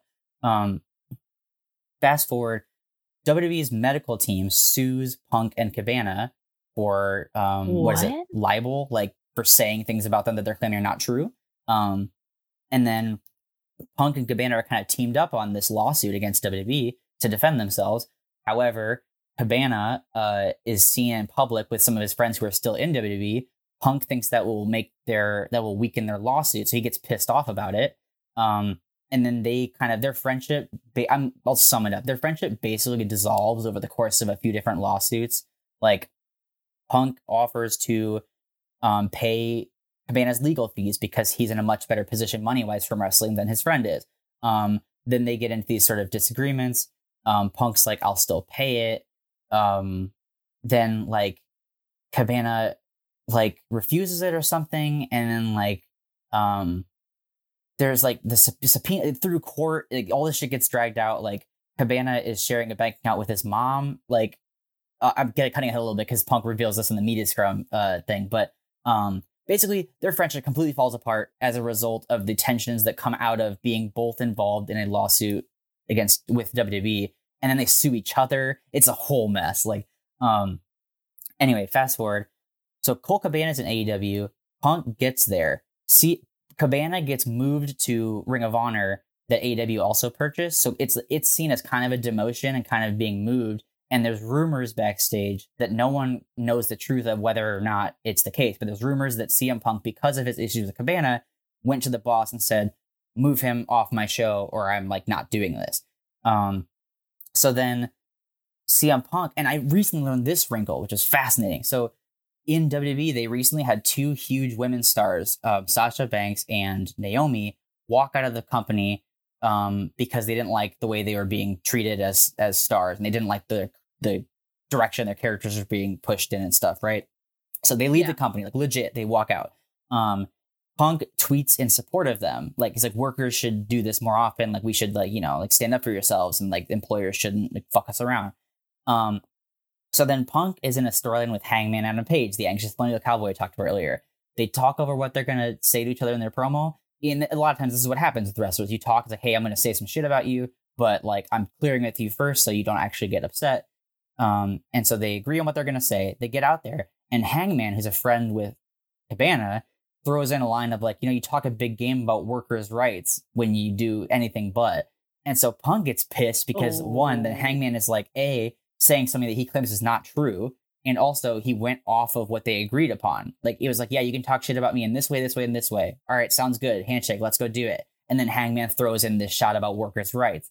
And so Punk is fucking pissed about this. And so these rumors are now starting to get out to the wrestling world as a whole that Punk got Cabana fired because they're not friends anymore and he hates him. Then Punk does this like asshole move back where he's doing a promo out in the ring. And he, knowing that Hangman does not know he's going to do this, he goes, Hangman, if you're so tough, come out and fight me right now. And Hangman's, of course, backstage, probably like eating and hanging out with his friends or, you know, planning his match or whatever. So he doesn't come out. And Punk's like, you're a coward. Anyway, moving on. And so then Hangman's, obviously, people are pissed at that too. It's like, well, hang on a second. Like, you just like, without telling him you're going to do that, you go off script and just make him look like an asshole. Like, he's a good guy in the company. You shouldn't be trying to make him look bad. Stuff like that. So then like tensions are ramping up. So anyway, you get to CM Punk comes back from an injury. He was the champion at one point when he beats. Sorry, I should declare this is important too. He beats Hangman for the AEW title. He gets injured diving into the crowd to celebrate with fans, and he breaks his foot. So like not long after he becomes the champion of this company, he has to go recover from a broken foot. Long ass time. He's gone forever. He comes back. No. He wins the title back in this match with Jon Moxley. And then after the big pay-per-view events, which is where like all the biggest matches happen, where like they let the matches go longer, and it's like the culmination of the storylines usually, which you pay for as opposed to the TV shows, which you can watch for free, like the episodes where the stories get developed and matches happen and whatever else. But like I said about AEW, their matches and weekly TV actually feel like something that is like like you want to catch it because the stories they're developing are good and you want to see what happens, but also like their matches themselves are really good. Like it's not very often they have such a deep, varied roster who are all entertaining in various ways that it's not very often that I'm watching the TV shows and I'm like, this match doesn't interest me. Usually I'm like, ooh, okay, that's kind of fun. Like, anyway, that's an aside. So after the pay-per-views, which you pay to see, and it's like the big shows where like all the biggest shit happens. Tony Khan started doing this thing that WWE ripped off afterward. But Tony Khan, the owner of the company, started doing this thing where he would do basically like a press conference. He'd let all the wrestling news outlets and podcasters and stuff come ask questions of him and the wrestlers, and they would like, answer it. Sometimes they would do it in character. Sometimes it would be more reality. Like it's kind of a weird thing that way. But yeah. So Punk goes out there. He's got blood on him still from his match with Moxie. He's still in his wrestling gear. He's got a towel draped around his neck. He's got some like sodas or seltzers that he's drinking, and he's got these muffins because the show is in Chicago where he's from. And so he's eating these like, hometown muffins he doesn't get to have all the time. And so he's like, this is a disheveled guy who's covered in blood, a shirtless, disheveled guy covered in blood, eating muffins and drinking whatever. He spots a guy in the crowd, and instantly you're like, what's going on here? This is weird. Because the thing I said to Roma of like, yeah, it's like, do you still do improv? Like, when did you divert the improv? Who'd you do improv with? Or would you say you're friends with Scott Colton? That's the real name of Colt Cabana. And so, anyway, the thing immediately goes like weird, and like something is like not happening like it's supposed to. Because Punk is just like talking about this random guy in the crowd of journalists and like connecting it to Colt Cabana. Now, the funny thing is that I have a personal connection to this because the guy he shouts out as recognizing as a guy who used to do improv in the Chicago area was a guy that used to have some involvement in the big wrestling company in Chicago that I wrestled for, Freelance Wrestling. Mm-hmm. This guy, Nick Hausman, used to be around the shows. I don't really remember what he would do. I would just see him at shows there and like, he was around. Now he's a big wrestling journalist. And so Punk sees him and knows that he was a guy in the Chicago area and did improv like Colt Cabana did. And so he kind of goes off. He's just like, if you're a journalist who's here and you're friends with this guy that all this drama around me and my former friend is in, you should be revealing that you know him. If you don't know, I'm sorry that I kind of snapped at you a little bit, but I just think it's really important. And then he goes on this epic, insane fucking rant where he like talks shit about Cabana, Hangman Adam Page, the elite, like Kenny Omega and the Young Bucks, who are like partial owners of the company. They're the executive vice president. He's like, you have EVPs who couldn't manage a fucking target. And it's like, holy shit, what is happening? Like, and I can't stress enough that this is real and unplanned. And his boss is sitting right next to him, bug-eyed, just like, what's going on? What do I do? Like, he's one of the biggest stars I have. So I like kind of want to let him say his piece, but he's also being wild messy right now in front of the entire world.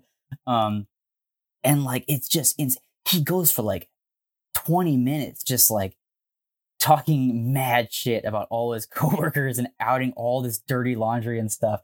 And then one of the things he says is like, if you have a fucking problem with me, come find me and take it to me. Let's go.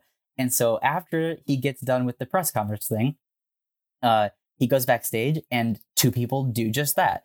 The Young Buck go to his locker room with the company's lawyer to try to like, address the things that he said about them. Because it's a bad look for them if they're executive vice presidents of the company and wrestlers for one of the wrestlers to go out and say they can't manage a fucking target, right?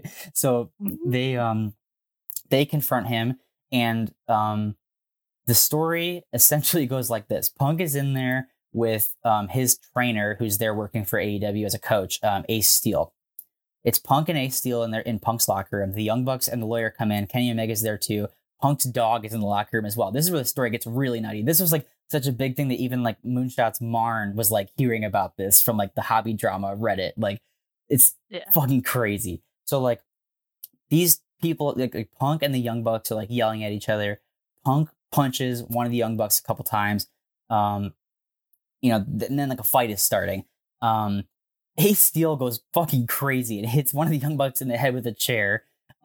Kenny Omega is just trying to break up the fight that his friends are now in. Ace Steel bites him on the arm, and a grown man bites another grown man. And like the funniest part of that to me is that like in a situation where there was a fight backstage and a dog was involved, that the only person that got bit was by a person. Yeah, and so there's this fucking fight, like a legitimate backstage brawl, and that's why the show that this happened at was called All Out, and so it's affectionately the incident is affectionately referred to by fans as Brawl Out, which I think is so funny. Like wrestling fans are really good at doing stuff like that. Like, anyway, so then Punk gets suspended, and the Young Bucks and Kenny Omega get suspended. It's this whole thing, and like the rumor is like Punk's gonna get fired. Like they can't have a guy backstage doing this. Like he went out and like aired all the dirty laundry of the company. He bad talked like some of his like bosses basically, and then he got in a fight. Like you got to get rid of that guy. Well, it turns out, lucky for Punk fans like me, he does not get fired, and he returns to the company after his suspension is served, and he recovers from another injury he got that night. His luck was terrible on that front. He comes back, but things are so tense still that they have to make a third television show. Well, I'm not clear if they had to do it. I think I'm getting that slightly wrong. I think they already had interest from TNT because like AEW's ratings were good. So hey, can you do more? Can you give us another show? So they made I should say this. They have 3 weekly shows now. They have Dynamite on Wednesdays on TBS and Rampage on Fridays on TNT. And Dynamite's the main show and Rampage is kind of like a supplemental show. They try to make it feel like they're doing a better job now of making you feel like that matters too, so that people don't just like tune out of Rampage. So then Punk comes back and they launch this new show called Collision. It's going to be on Saturdays. And what they basically have to do, because tensions are so high backstage, is that they kind of make this little silo where CM Punk and all the people that are okay with working with him are on Collision, and all the people who are not cool with Punk are not allowed to be at Collision, not even backstage. Even Christopher Daniels, who's one of the guys who broke up the fight, he's like the talent like manager, and even he's not allowed to be there because Punk's pissed at him for like the fight stuff. It's insane. We love our petty bitch king, CM Punk. We love petty bitches. And so, anyway, so yeah, the Young Bucks and Kenny Omega are on Dynamite and Rampage exclusively, and Punk and like his friends are on Collision. Like, it's kind of funny in like a way there's like this much contention between grown men. It honestly kind of reminds me of the Rock and Vin Diesel feud on Fast and the Furious movies behind the scenes, where like they like hate each other and like would make sure like, well, I'll let him beat up my character, but only if my character gets an equal amount of punches and we both look like winners in the end, that sort of thing. The hope that everyone had was that eventually, after enough time, Punk and the Young Bucks and Omega were going to be on good enough terms that they could turn the real life thing that everyone knows about already anyway into a storyline. Because of course people would pay to watch those guys have a match because we know that they fought in real life and they had all this drama. It's like, I absolutely want to see the talking segments building that up and the match. It'd be so exciting and cool because it has that dose of reality in it. That's usually when wrestling's at its best, when like a performer or a storyline is like, that at least some of it is real and you can buy it. Anyway, that does not end up happening because at said previous thing of Wembley, the biggest wrestling show of all time, it gets overshadowed. That achievement gets overshadowed a little bit because, and this is where the story gets really wild. So there is a wrestler there named Jungle Boy Jack Perry, who is the son of deceased actor Luke Perry of Riverdale and other things fame.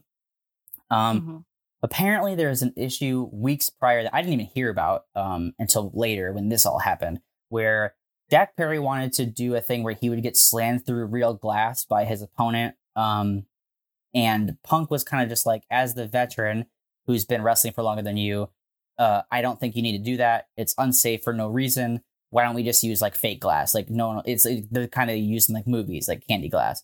The thing that gets on Jack Perry's nervous about that is that the company, like the bosses, had already approved him to do the spot with the real car and get put through the real glass, and then Punk was telling him no. So that pisses Jack Perry off.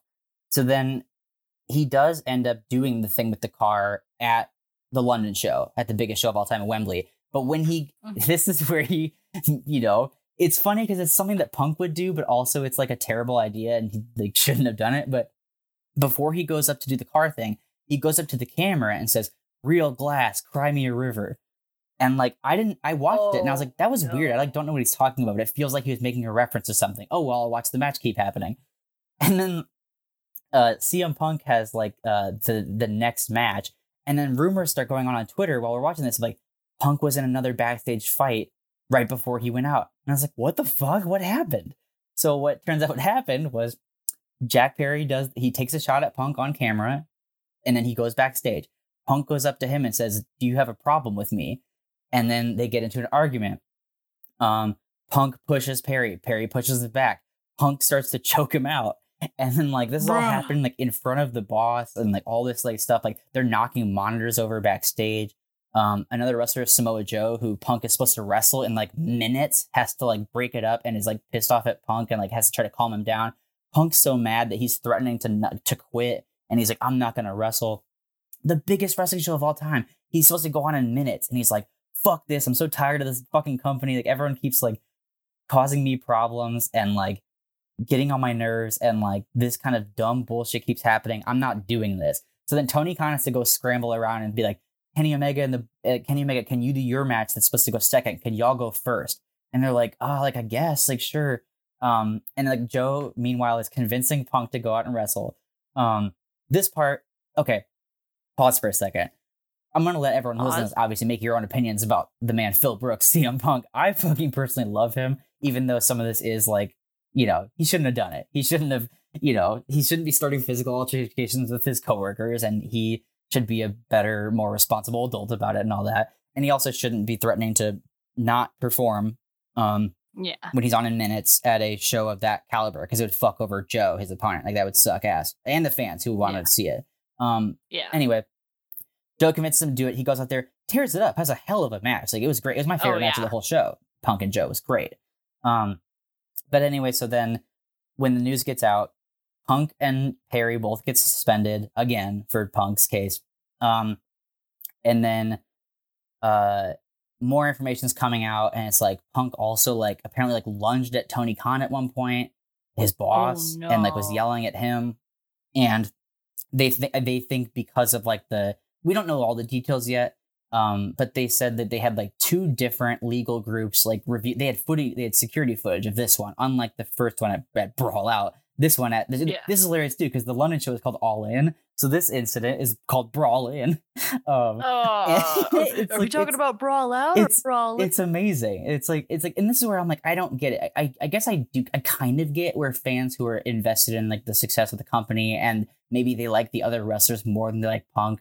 They're like, Punk is a backstage cancer, and like these things shouldn't be happening. And I'm like, okay, like yeah, sure, true, but like, isn't it like kind of insanely entertaining that it is, and we all get to hear about it? Like, dude, exactly. The one fight involved a guy biting a guy. You telling me you don't want to have that in your wrestling company? I don't know. Like, to me, it's like the mess is worth it, because the mess. Well, part of it is because the mess is just entertaining on its own, but then part of it is like the mess can then lead to better storytelling too, because then you can do something with it, and you can like tell good stories and make money and make matches people want to see, and it's good pro wrestling. I don't know. That's my mentality. Hey, I've always wanted to see pro wrestlers actually fight each other, and so there are times it has happened. I could direct you to videos where it has broken out into actual violence in the ring and stuff. But like obviously I don't want anyone to get hurt. Yeah, but like your skill set is literally in like professional stunt work. For lack of better terms, and to see what that kind of strength and skill set can be used in actual like combat. Like if zombie apocalypse, I want to team up with a wrestler for sure. There is a whole thing that I could tell you about right now that I won't, because it's way off topic, but there was a thing called the Brawl for All that WWE did, where they had a legitimate boxing tournament with the wrestlers on the wrestling show, which is kind of weird because then you're kind of openly acknowledging that like the matches are not real, because it's like, and these ones are they're really fighting, it's the whatever. But like anyway, it was a horrible idea and a bunch of people got injured and like careers ended and like it was terrible, but it did happen. They did a legitimate combat tournament at one point in boxing with the wrestlers. Anyway, okay, back to Punk and stuff. Yeah, so what everyone was hoping for was that long enough timeline, the Bucks and Omega and Punk would kind of like bury the hatchet, and then the fans would get a match out of it. Because even before there was drama between them that you could feed off of, CM Punk and Kenny Omega is a dream match just because how good the two are, and they've never crossed paths. Like, so everyone's kind of hoping for that, me especially. And like when Punk is back before the London show, he's like, he and the Bucks are kind of taking subtle shots at each other. So like, ooh, if they're referencing it, then maybe this is going to go somewhere. Maybe it's going to happen. But then, of course, unfortunately, they have footage of this new fight and situation. They have 2 different legal teams review it. And Tony Khan is given the recommendation that he follows up on to fire CM Punk. And I'm sad about it. Lots of people are happy and glad about it. But like, I'm like, this sucks. Like, Punk's one of my favorite wrestlers of all time. He's great for the show. He's a great draw for the company. He's a big star. He's very entertaining, great wrestler. And also, I have to admit, I like his messy antics. They're fun to me. We love a messy bitch. Yeah. Come on. But anyway, so he's gone now, and I'm sad. So the rumors are that the locker room is much less dramatic now. So good for the guys that were having a hard time with that. Anyway, that's all of that. Yeah, so part of the selling point to me for AEW is that the backstage stuff is really interesting a lot of the times. Yeah. But okay. I'm getting close to wrapping up here. Okay. I'm gonna do a little bit of like critiques because I want to be like fair. I don't want to just like geek out and be like, this is the best company ever and they do nothing wrong and whatever. Their women's division is not great. The talent's very good, but they don't get nearly as much attention as WWE gives to their women's division, which is kind of insane because for years WWE was like horribly misogynistic, and so the fact that your women's division is like given less time and spotlight than WWE's is like pretty damning. It's honestly one of the biggest reasons why my wife is not as into AEW, because they don't prioritize the women as much. So if you are a fan of women's wrestling in particular, I would say you should watch WWE instead of AEW. But from just about everyone else, in terms of just about everyone else, I would suggest AEW over WWE. But in that regard, like, yeah, WWE is doing that much better. Another reason my wife isn't as big on it is there's too much blood for them. Because WWE tends to avoid blood for the most part these days, and AEW absolutely does not. Jon Moxley bleeds to an almost comedic amount, where it's like every other week he's bleeding and whatever else.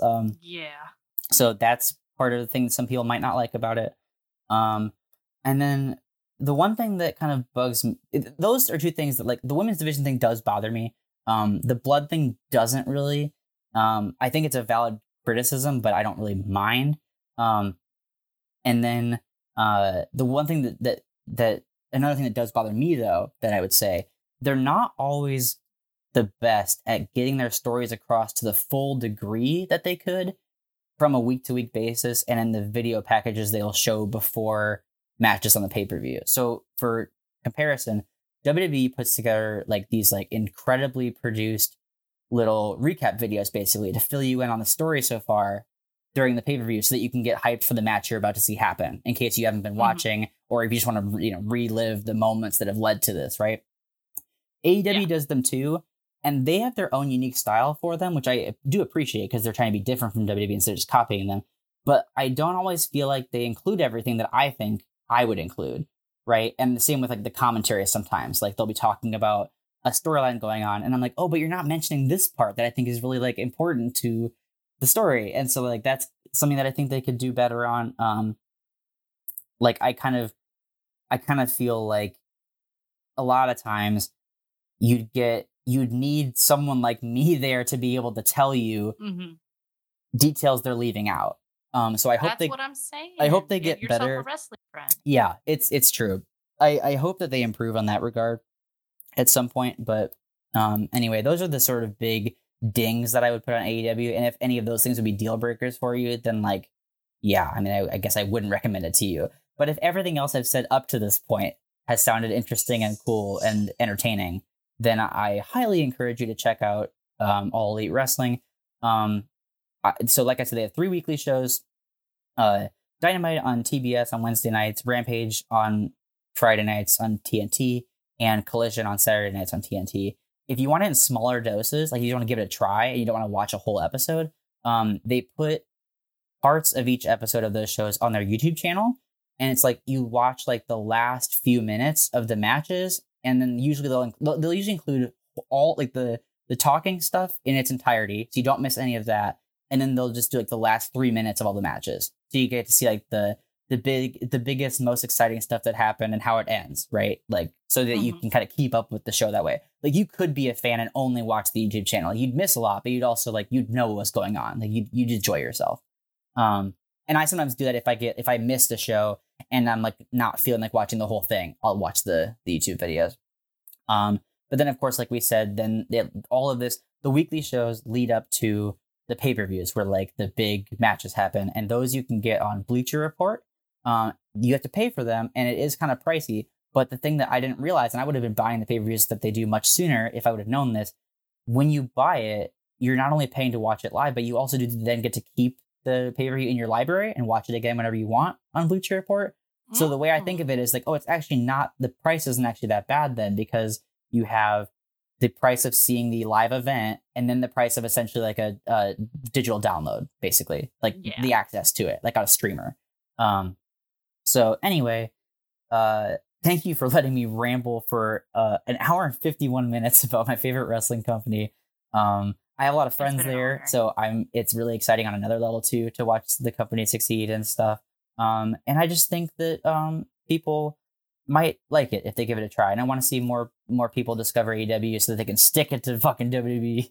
But yeah, I don't know. I hope that someone listening to this checks it out. And if not, I hope people enjoyed listening to this. And thank you, Roma, for letting me yell in your ear. Oh, absolutely. Honestly, in 2 invitations, 1, you're always allowed to just like grab me by the collar and just tell me wrestling things, because I'll just sit down with my little bag of popcorn and nod my head. You're like, yeah, and yeah. And then 2, obviously you are 100% welcome to return next season. If say we get more backstage drama, I need you to come back and pour the tea. Yeah. Absolutely. Maybe we'll just do a whole episode on MJF. Who knows? I'm kind of thinking now, because actually someone who is a friend of one of my friends from the wrestling business, like recently was a like wrestling journalist and podcaster, and recently got hired for AEW. And while I was doing that spiel about how you can watch it at the end, I was like, man, I'm fucking really selling out for these people. They should be paying me for this. Hey, there's no, you could always give it a shot. What are they going to do? Say no? Yeah. Hey, you shot your shot. I do know people. I am connected. You are connected. And then you will take me to the wrestling shows. There you go. And then we'll get to watch wrestling. Holy shit. Like at the end of every episode, I get this like nice little glow, this nice little post info dump high, and then I was notified that that's in fact serotonin. Oh, so nice. I have been serotonin. So thank you. Gotta love serotonin.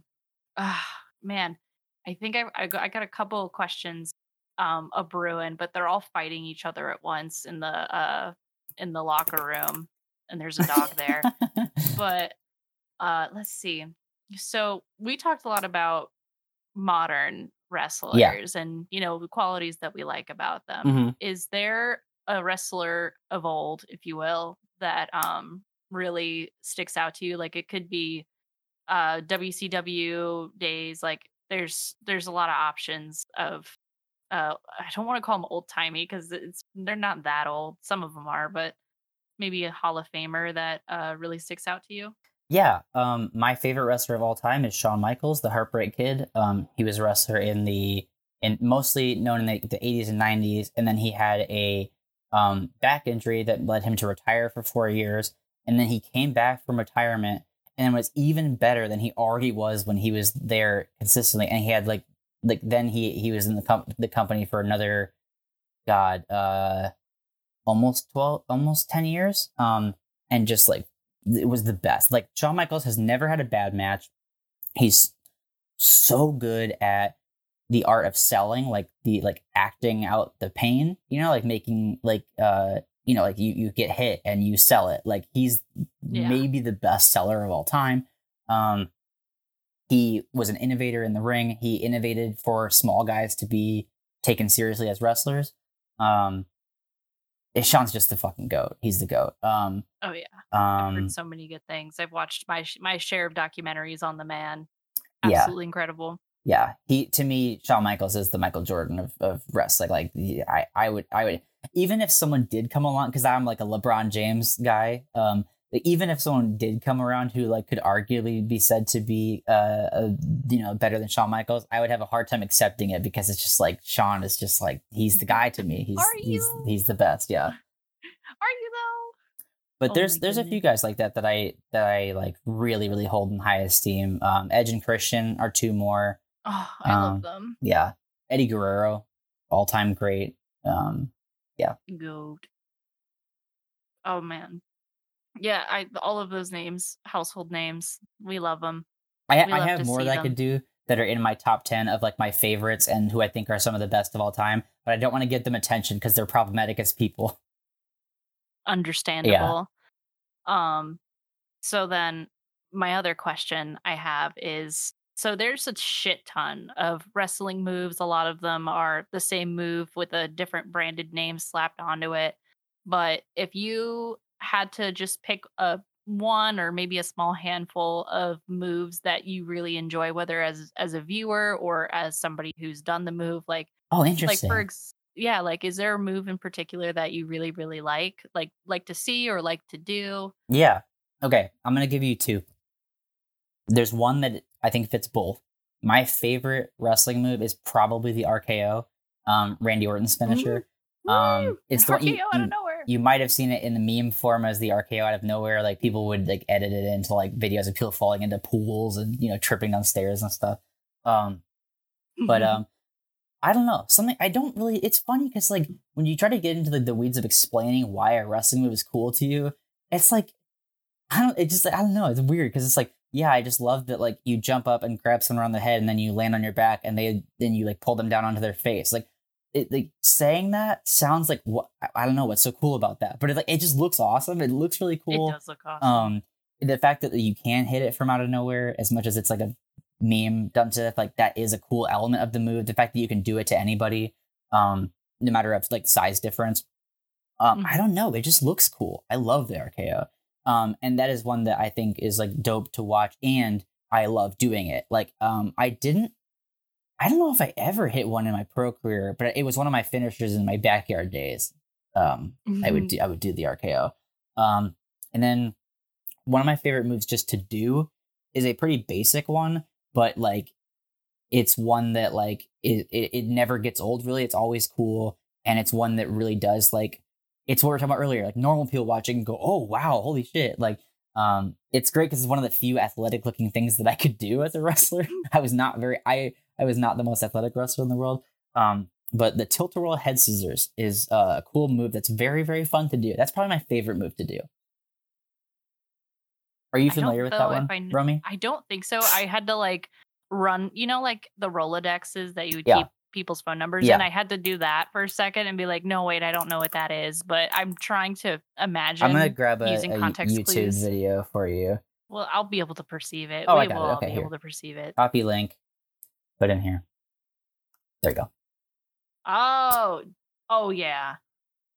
I love that one. Yeah. That is something that I wish I could do, and so maybe you'll have to teach me how to do it. But like that shit feels like some honeypot spy shit. Yeah, it's so cool. Actually, you know what? It's funny you say that because like a lot of wrestling moves do get ripped off for like Marvel movies as things for Black Widow to do. Like things like that, like all the time. It's like, oh, there's a head scissors, there's a Hurricane Rana, like, yep. Oh, okay. And I think I have one more question, but you don't have to answer this one, and we can cut it if you don't want to. Sure. But so, as we all know, you've had you've had a lot of experience in the wrestling industry, and you've had there's been I'm assuming different characters and different roles and gimmicks that you've done. But if you say you're ready to go, we got you full athletic status, you're in the ring, or not, maybe not in the ring, but like if you were, what would your gimmick be in the year 2023 if that was an option you had? Oh, I hope interesting. that makes. Yeah. So like you're saying, would I do a new character and what would that be? Or would I use my old character and describe what that is? Okay. Yeah. Well, okay. I'm going to answer both actually, because if I were to come back to wrestling, I would be my same character, but I would bring in new things. Cause honestly, some of the saddest things is like, fuck, like actually I'll say this too.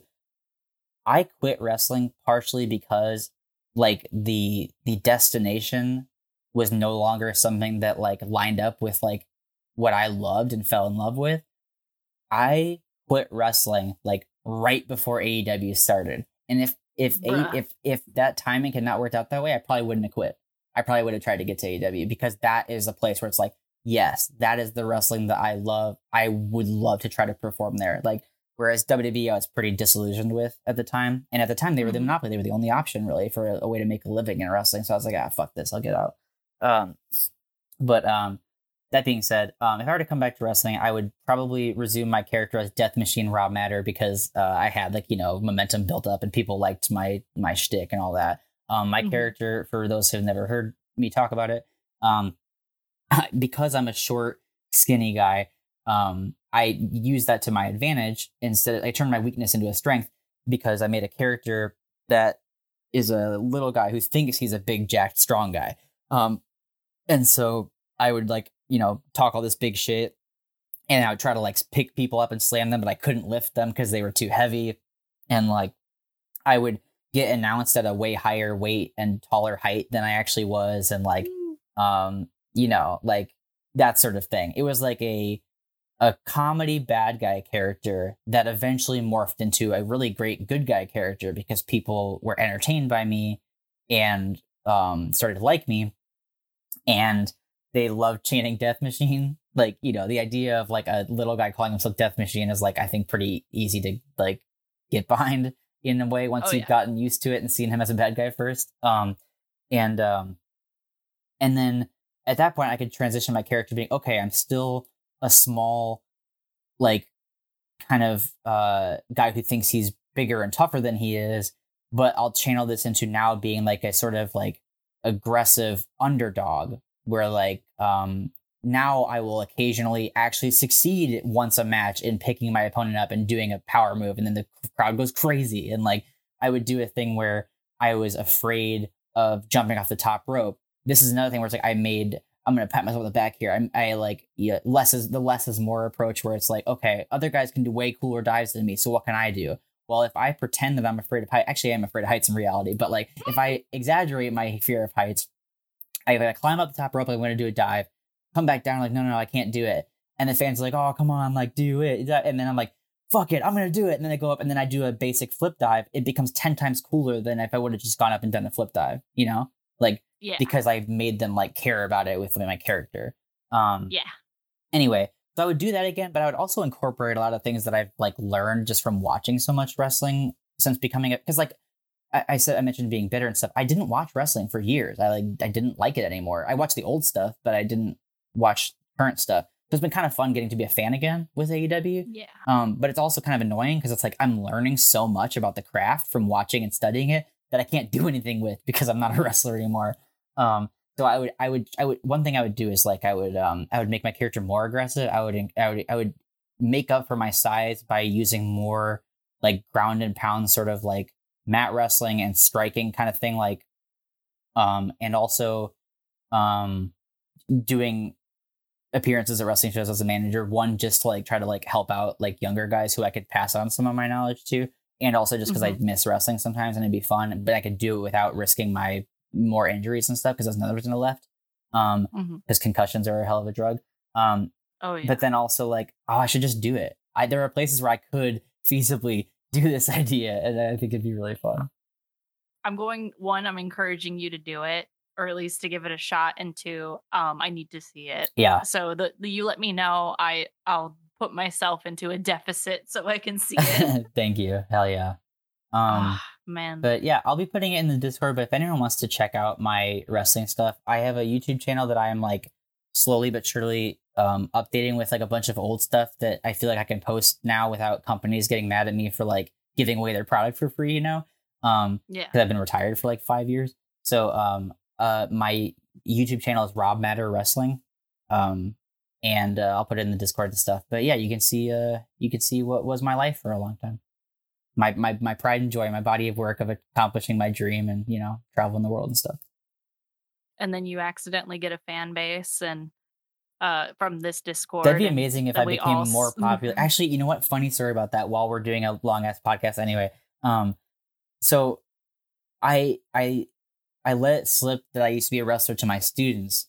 And so one of my students found, because like the thing is like they'll ask my name and I'll just tell them, but I'll forget that like students have access to YouTube and they can remember the name and search for it. And it's like, oh shit. But like one of my students right now, I work at a school, and one of my students will go and comment on my videos when I put up a new one. It's like, that Rob Matter guy sure is cool. I heard he has a cool student, you know, it's like, you just like, it's kind of cute. That's so sweet. Yeah. But he watches like all my stuff. Like he's, yeah, it's kind of funny to have that dedicated of fans. Like, where were you when I was actually doing it? We got to get him a #1 Rob Matter fan shirt. Yeah. You can. Hey, you know what? You can still buy a not a Rob Matter individual shirt, but my tag. Oh, I should have mentioned this when I was pitching my character. I was part of a tag team with my best friend Stevie Fierce. We were a tag team called Beauty and the Beast, and the joke was that I was the Beast, even though I was smaller and less muscular and stuff. So you can still actually get a Beauty and the Beast t-shirt through Pro Wrestling Tees. The only kicker there is that I only get $7 out of it, but hey, it's $7 I wouldn't have otherwise. $7 is still $7. Yeah. Oh my goodness. This has been wonderful. Yeah, it's been really fun. I'm literally withholding like the urge to then go on the long-winded like, well, these are all the different wrestling gimmicks I've thought of that are like really supremely half-baked, borderline raw. But that's for next season, maybe. Roma, I will tell you this, and I'll maybe fuck it. We'll leave it in the audience in the episode, maybe so the audience can let you know if they'd be interested in this. But so I want to at some point make a documentary about my backyard wrestling group, and one of the ways that I've wanted to do that is to do a like a little round table where just like me and a couple other people who are part of it, like just like talk about it, to get things out of it, like memories that might not get jogged from individual interviews. And it's like, if you wanted, like you could like be the host of it and you could like we could hyperfixate on your podcast about our backyard wrestling days, and you could like ask questions or whatever. And then we could use that, you know, oh no, shit. I want that to be, never mind. I couldn't do it that way, but like, let me rephrase. You know what? Yeah. No, sorry, go ahead. I was going to say that might not work out because of the logistics of I want to be able to like record us in person doing it. But what I will say is I would happily come back and do an episode talking about like my wrestling days, backyard, pro, or both, you know, if you wanted to. Absolutely. And I mean, if it's a in-person thing and we plan it out right, I would absolutely be ecstatic to be a host. I would be real silly for it. Half these people wouldn't know who I was. Yeah, but I would be like, we're friends now. This is how it's going. Yeah, it'd be great. And actually, we can cut this out too. But you said you're writing your book. Yeah. My brain went into we're making it a video documentary now with the exaggerated reenactments. Oh yes. And so I'll give you license to do that. It's funny. Would be so fun. My father-in-law is always like, I'll tell him about the book, and it's like, yeah, but like, when are you gonna make it a movie? And it's like, I mean, like, I can try, but that seems harder. Like, or even like a YouTube series, yeah. Like that's feasible. I do have on my YouTube channel a mini documentary about my wrestling career that I made while I was still wrestling and while I was in film school, which is a really interesting one because it's got no wrestling footage and it is sliced between. It's cutting between footage that I took on the road, and footage of my dad talking about what he thinks of my wrestling career. It's that's beautiful, unique. Sort of thing. But it's interesting though because he didn't approve. Yeah, actually, that reminds me. We need to get your dad on the show. Yeah, that's true. He did say he wanted to be on the show. Yeah, moonshot parents. None of them are safe. If any of this is going to make it in, I'll just add this for listeners' sake. It's all good now. At my wedding that Roma was at, Roma got to see my dad do a speech where he kind of publicly admitted that he's glad that he didn't talk me out of wrestling because that led to me meeting my wife and stuff. So it's really cool. That was so sweet. Yeah. Oh my goodness. It's been a good story. Very good story. Let's see. I think this might be a good place to end, unless you have any other closing thoughts. No, my throat is destroyed. Oh no. Well, I know you've plugged. Well, I have plugged your stuff already, but just so that it's a nice little package deal. Yeah. Where can we find you on the internet? And stuff you do? You can find me on social media at Topher Disgrace in most places. My Instagram is Chris D. Hutton. My YouTube channel, like I said, is Rob Matter Wrestling. I'm not going to give you my backyard wrestling channel because I got to keep that somewhat it's like that's videos of me from since I was like 13 years old. Like I can't just be giving that to anybody. You can, Rob Matter Wrestling is where my pro stuff lives. And then if you want to support what I'm currently doing, as a comic book writer and writer of other things, chrisdhutton.com has the wrestling stuff on it too. chrisdhutton.com is my website, and that's where like everything that I do and have done you can be found. Yes. Go there, listeners. Go there. Explore. Buy comics. Some of my comics are free too. But yeah, buying and donating would be appreciated as well. But if you want to just check my stuff out, I'd be happy to have Roma's audience be readers of my work. I'm going to do my best to put this in here because I didn't do it in episode. You can find me on the internet at I appreciate your butt at the twitter.com. That is IAPPRECI, the number ATURBUTT. You could also find me with that handle at TikTok, but you'll find me more at the Hyperfix Pod at the TikToks. I post TikToks there pretty frequently. And you know what? We also do a little bit of streaming. You should check us out at twitch.tv/I appreciate your butt as well. But if we're not streaming there, you should check out our network. Thank you to the Moonshot Network for letting us do Moonshot things. You can find them at twitter.com or Blue Sky at Moonshot Pods or twitch.tv/Moonshot Network.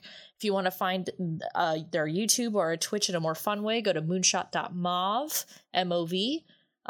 We have a website too, moonshotpods.com. Check that shit out. But if you want to support our podcast more directly, please check out our Patreon at patreon.com/thehyperfixation, where you can get episodes up to 5 days early and just, exclusive insights and early access to the Discord channels to talk about the episodes. But if you wanted to support the podcast and have something to take home with you, check out our Redbubble store. I post stuff that you could buy. That would be cool. But this whole thing just isn't possible without our patrons, right? Exactly. I want to especially thank and introduce our newest patron, Morgan Gate 11. Punch me in the face if I pronounce that wrong. But thank you. Welcome to the party. We love you. We appreciate you. We also have here at our party Flo, and we also have Ken. We gotta love the homies out here, especially when one of those homies is Becky Scott Fairley, and most importantly, but not in a hierarchical sense, but in the sense of Ver's been here for a long time. So Ver, thank you. It was also a pleasure at the stream the other day. Thank you. Thank you again, everybody. We love you. We appreciate you. We think about you. Thank you for existing. And now, back to the episode. Absolutely. CM Punk. CM Punk. CM Punk. CM Punk. CM Punk.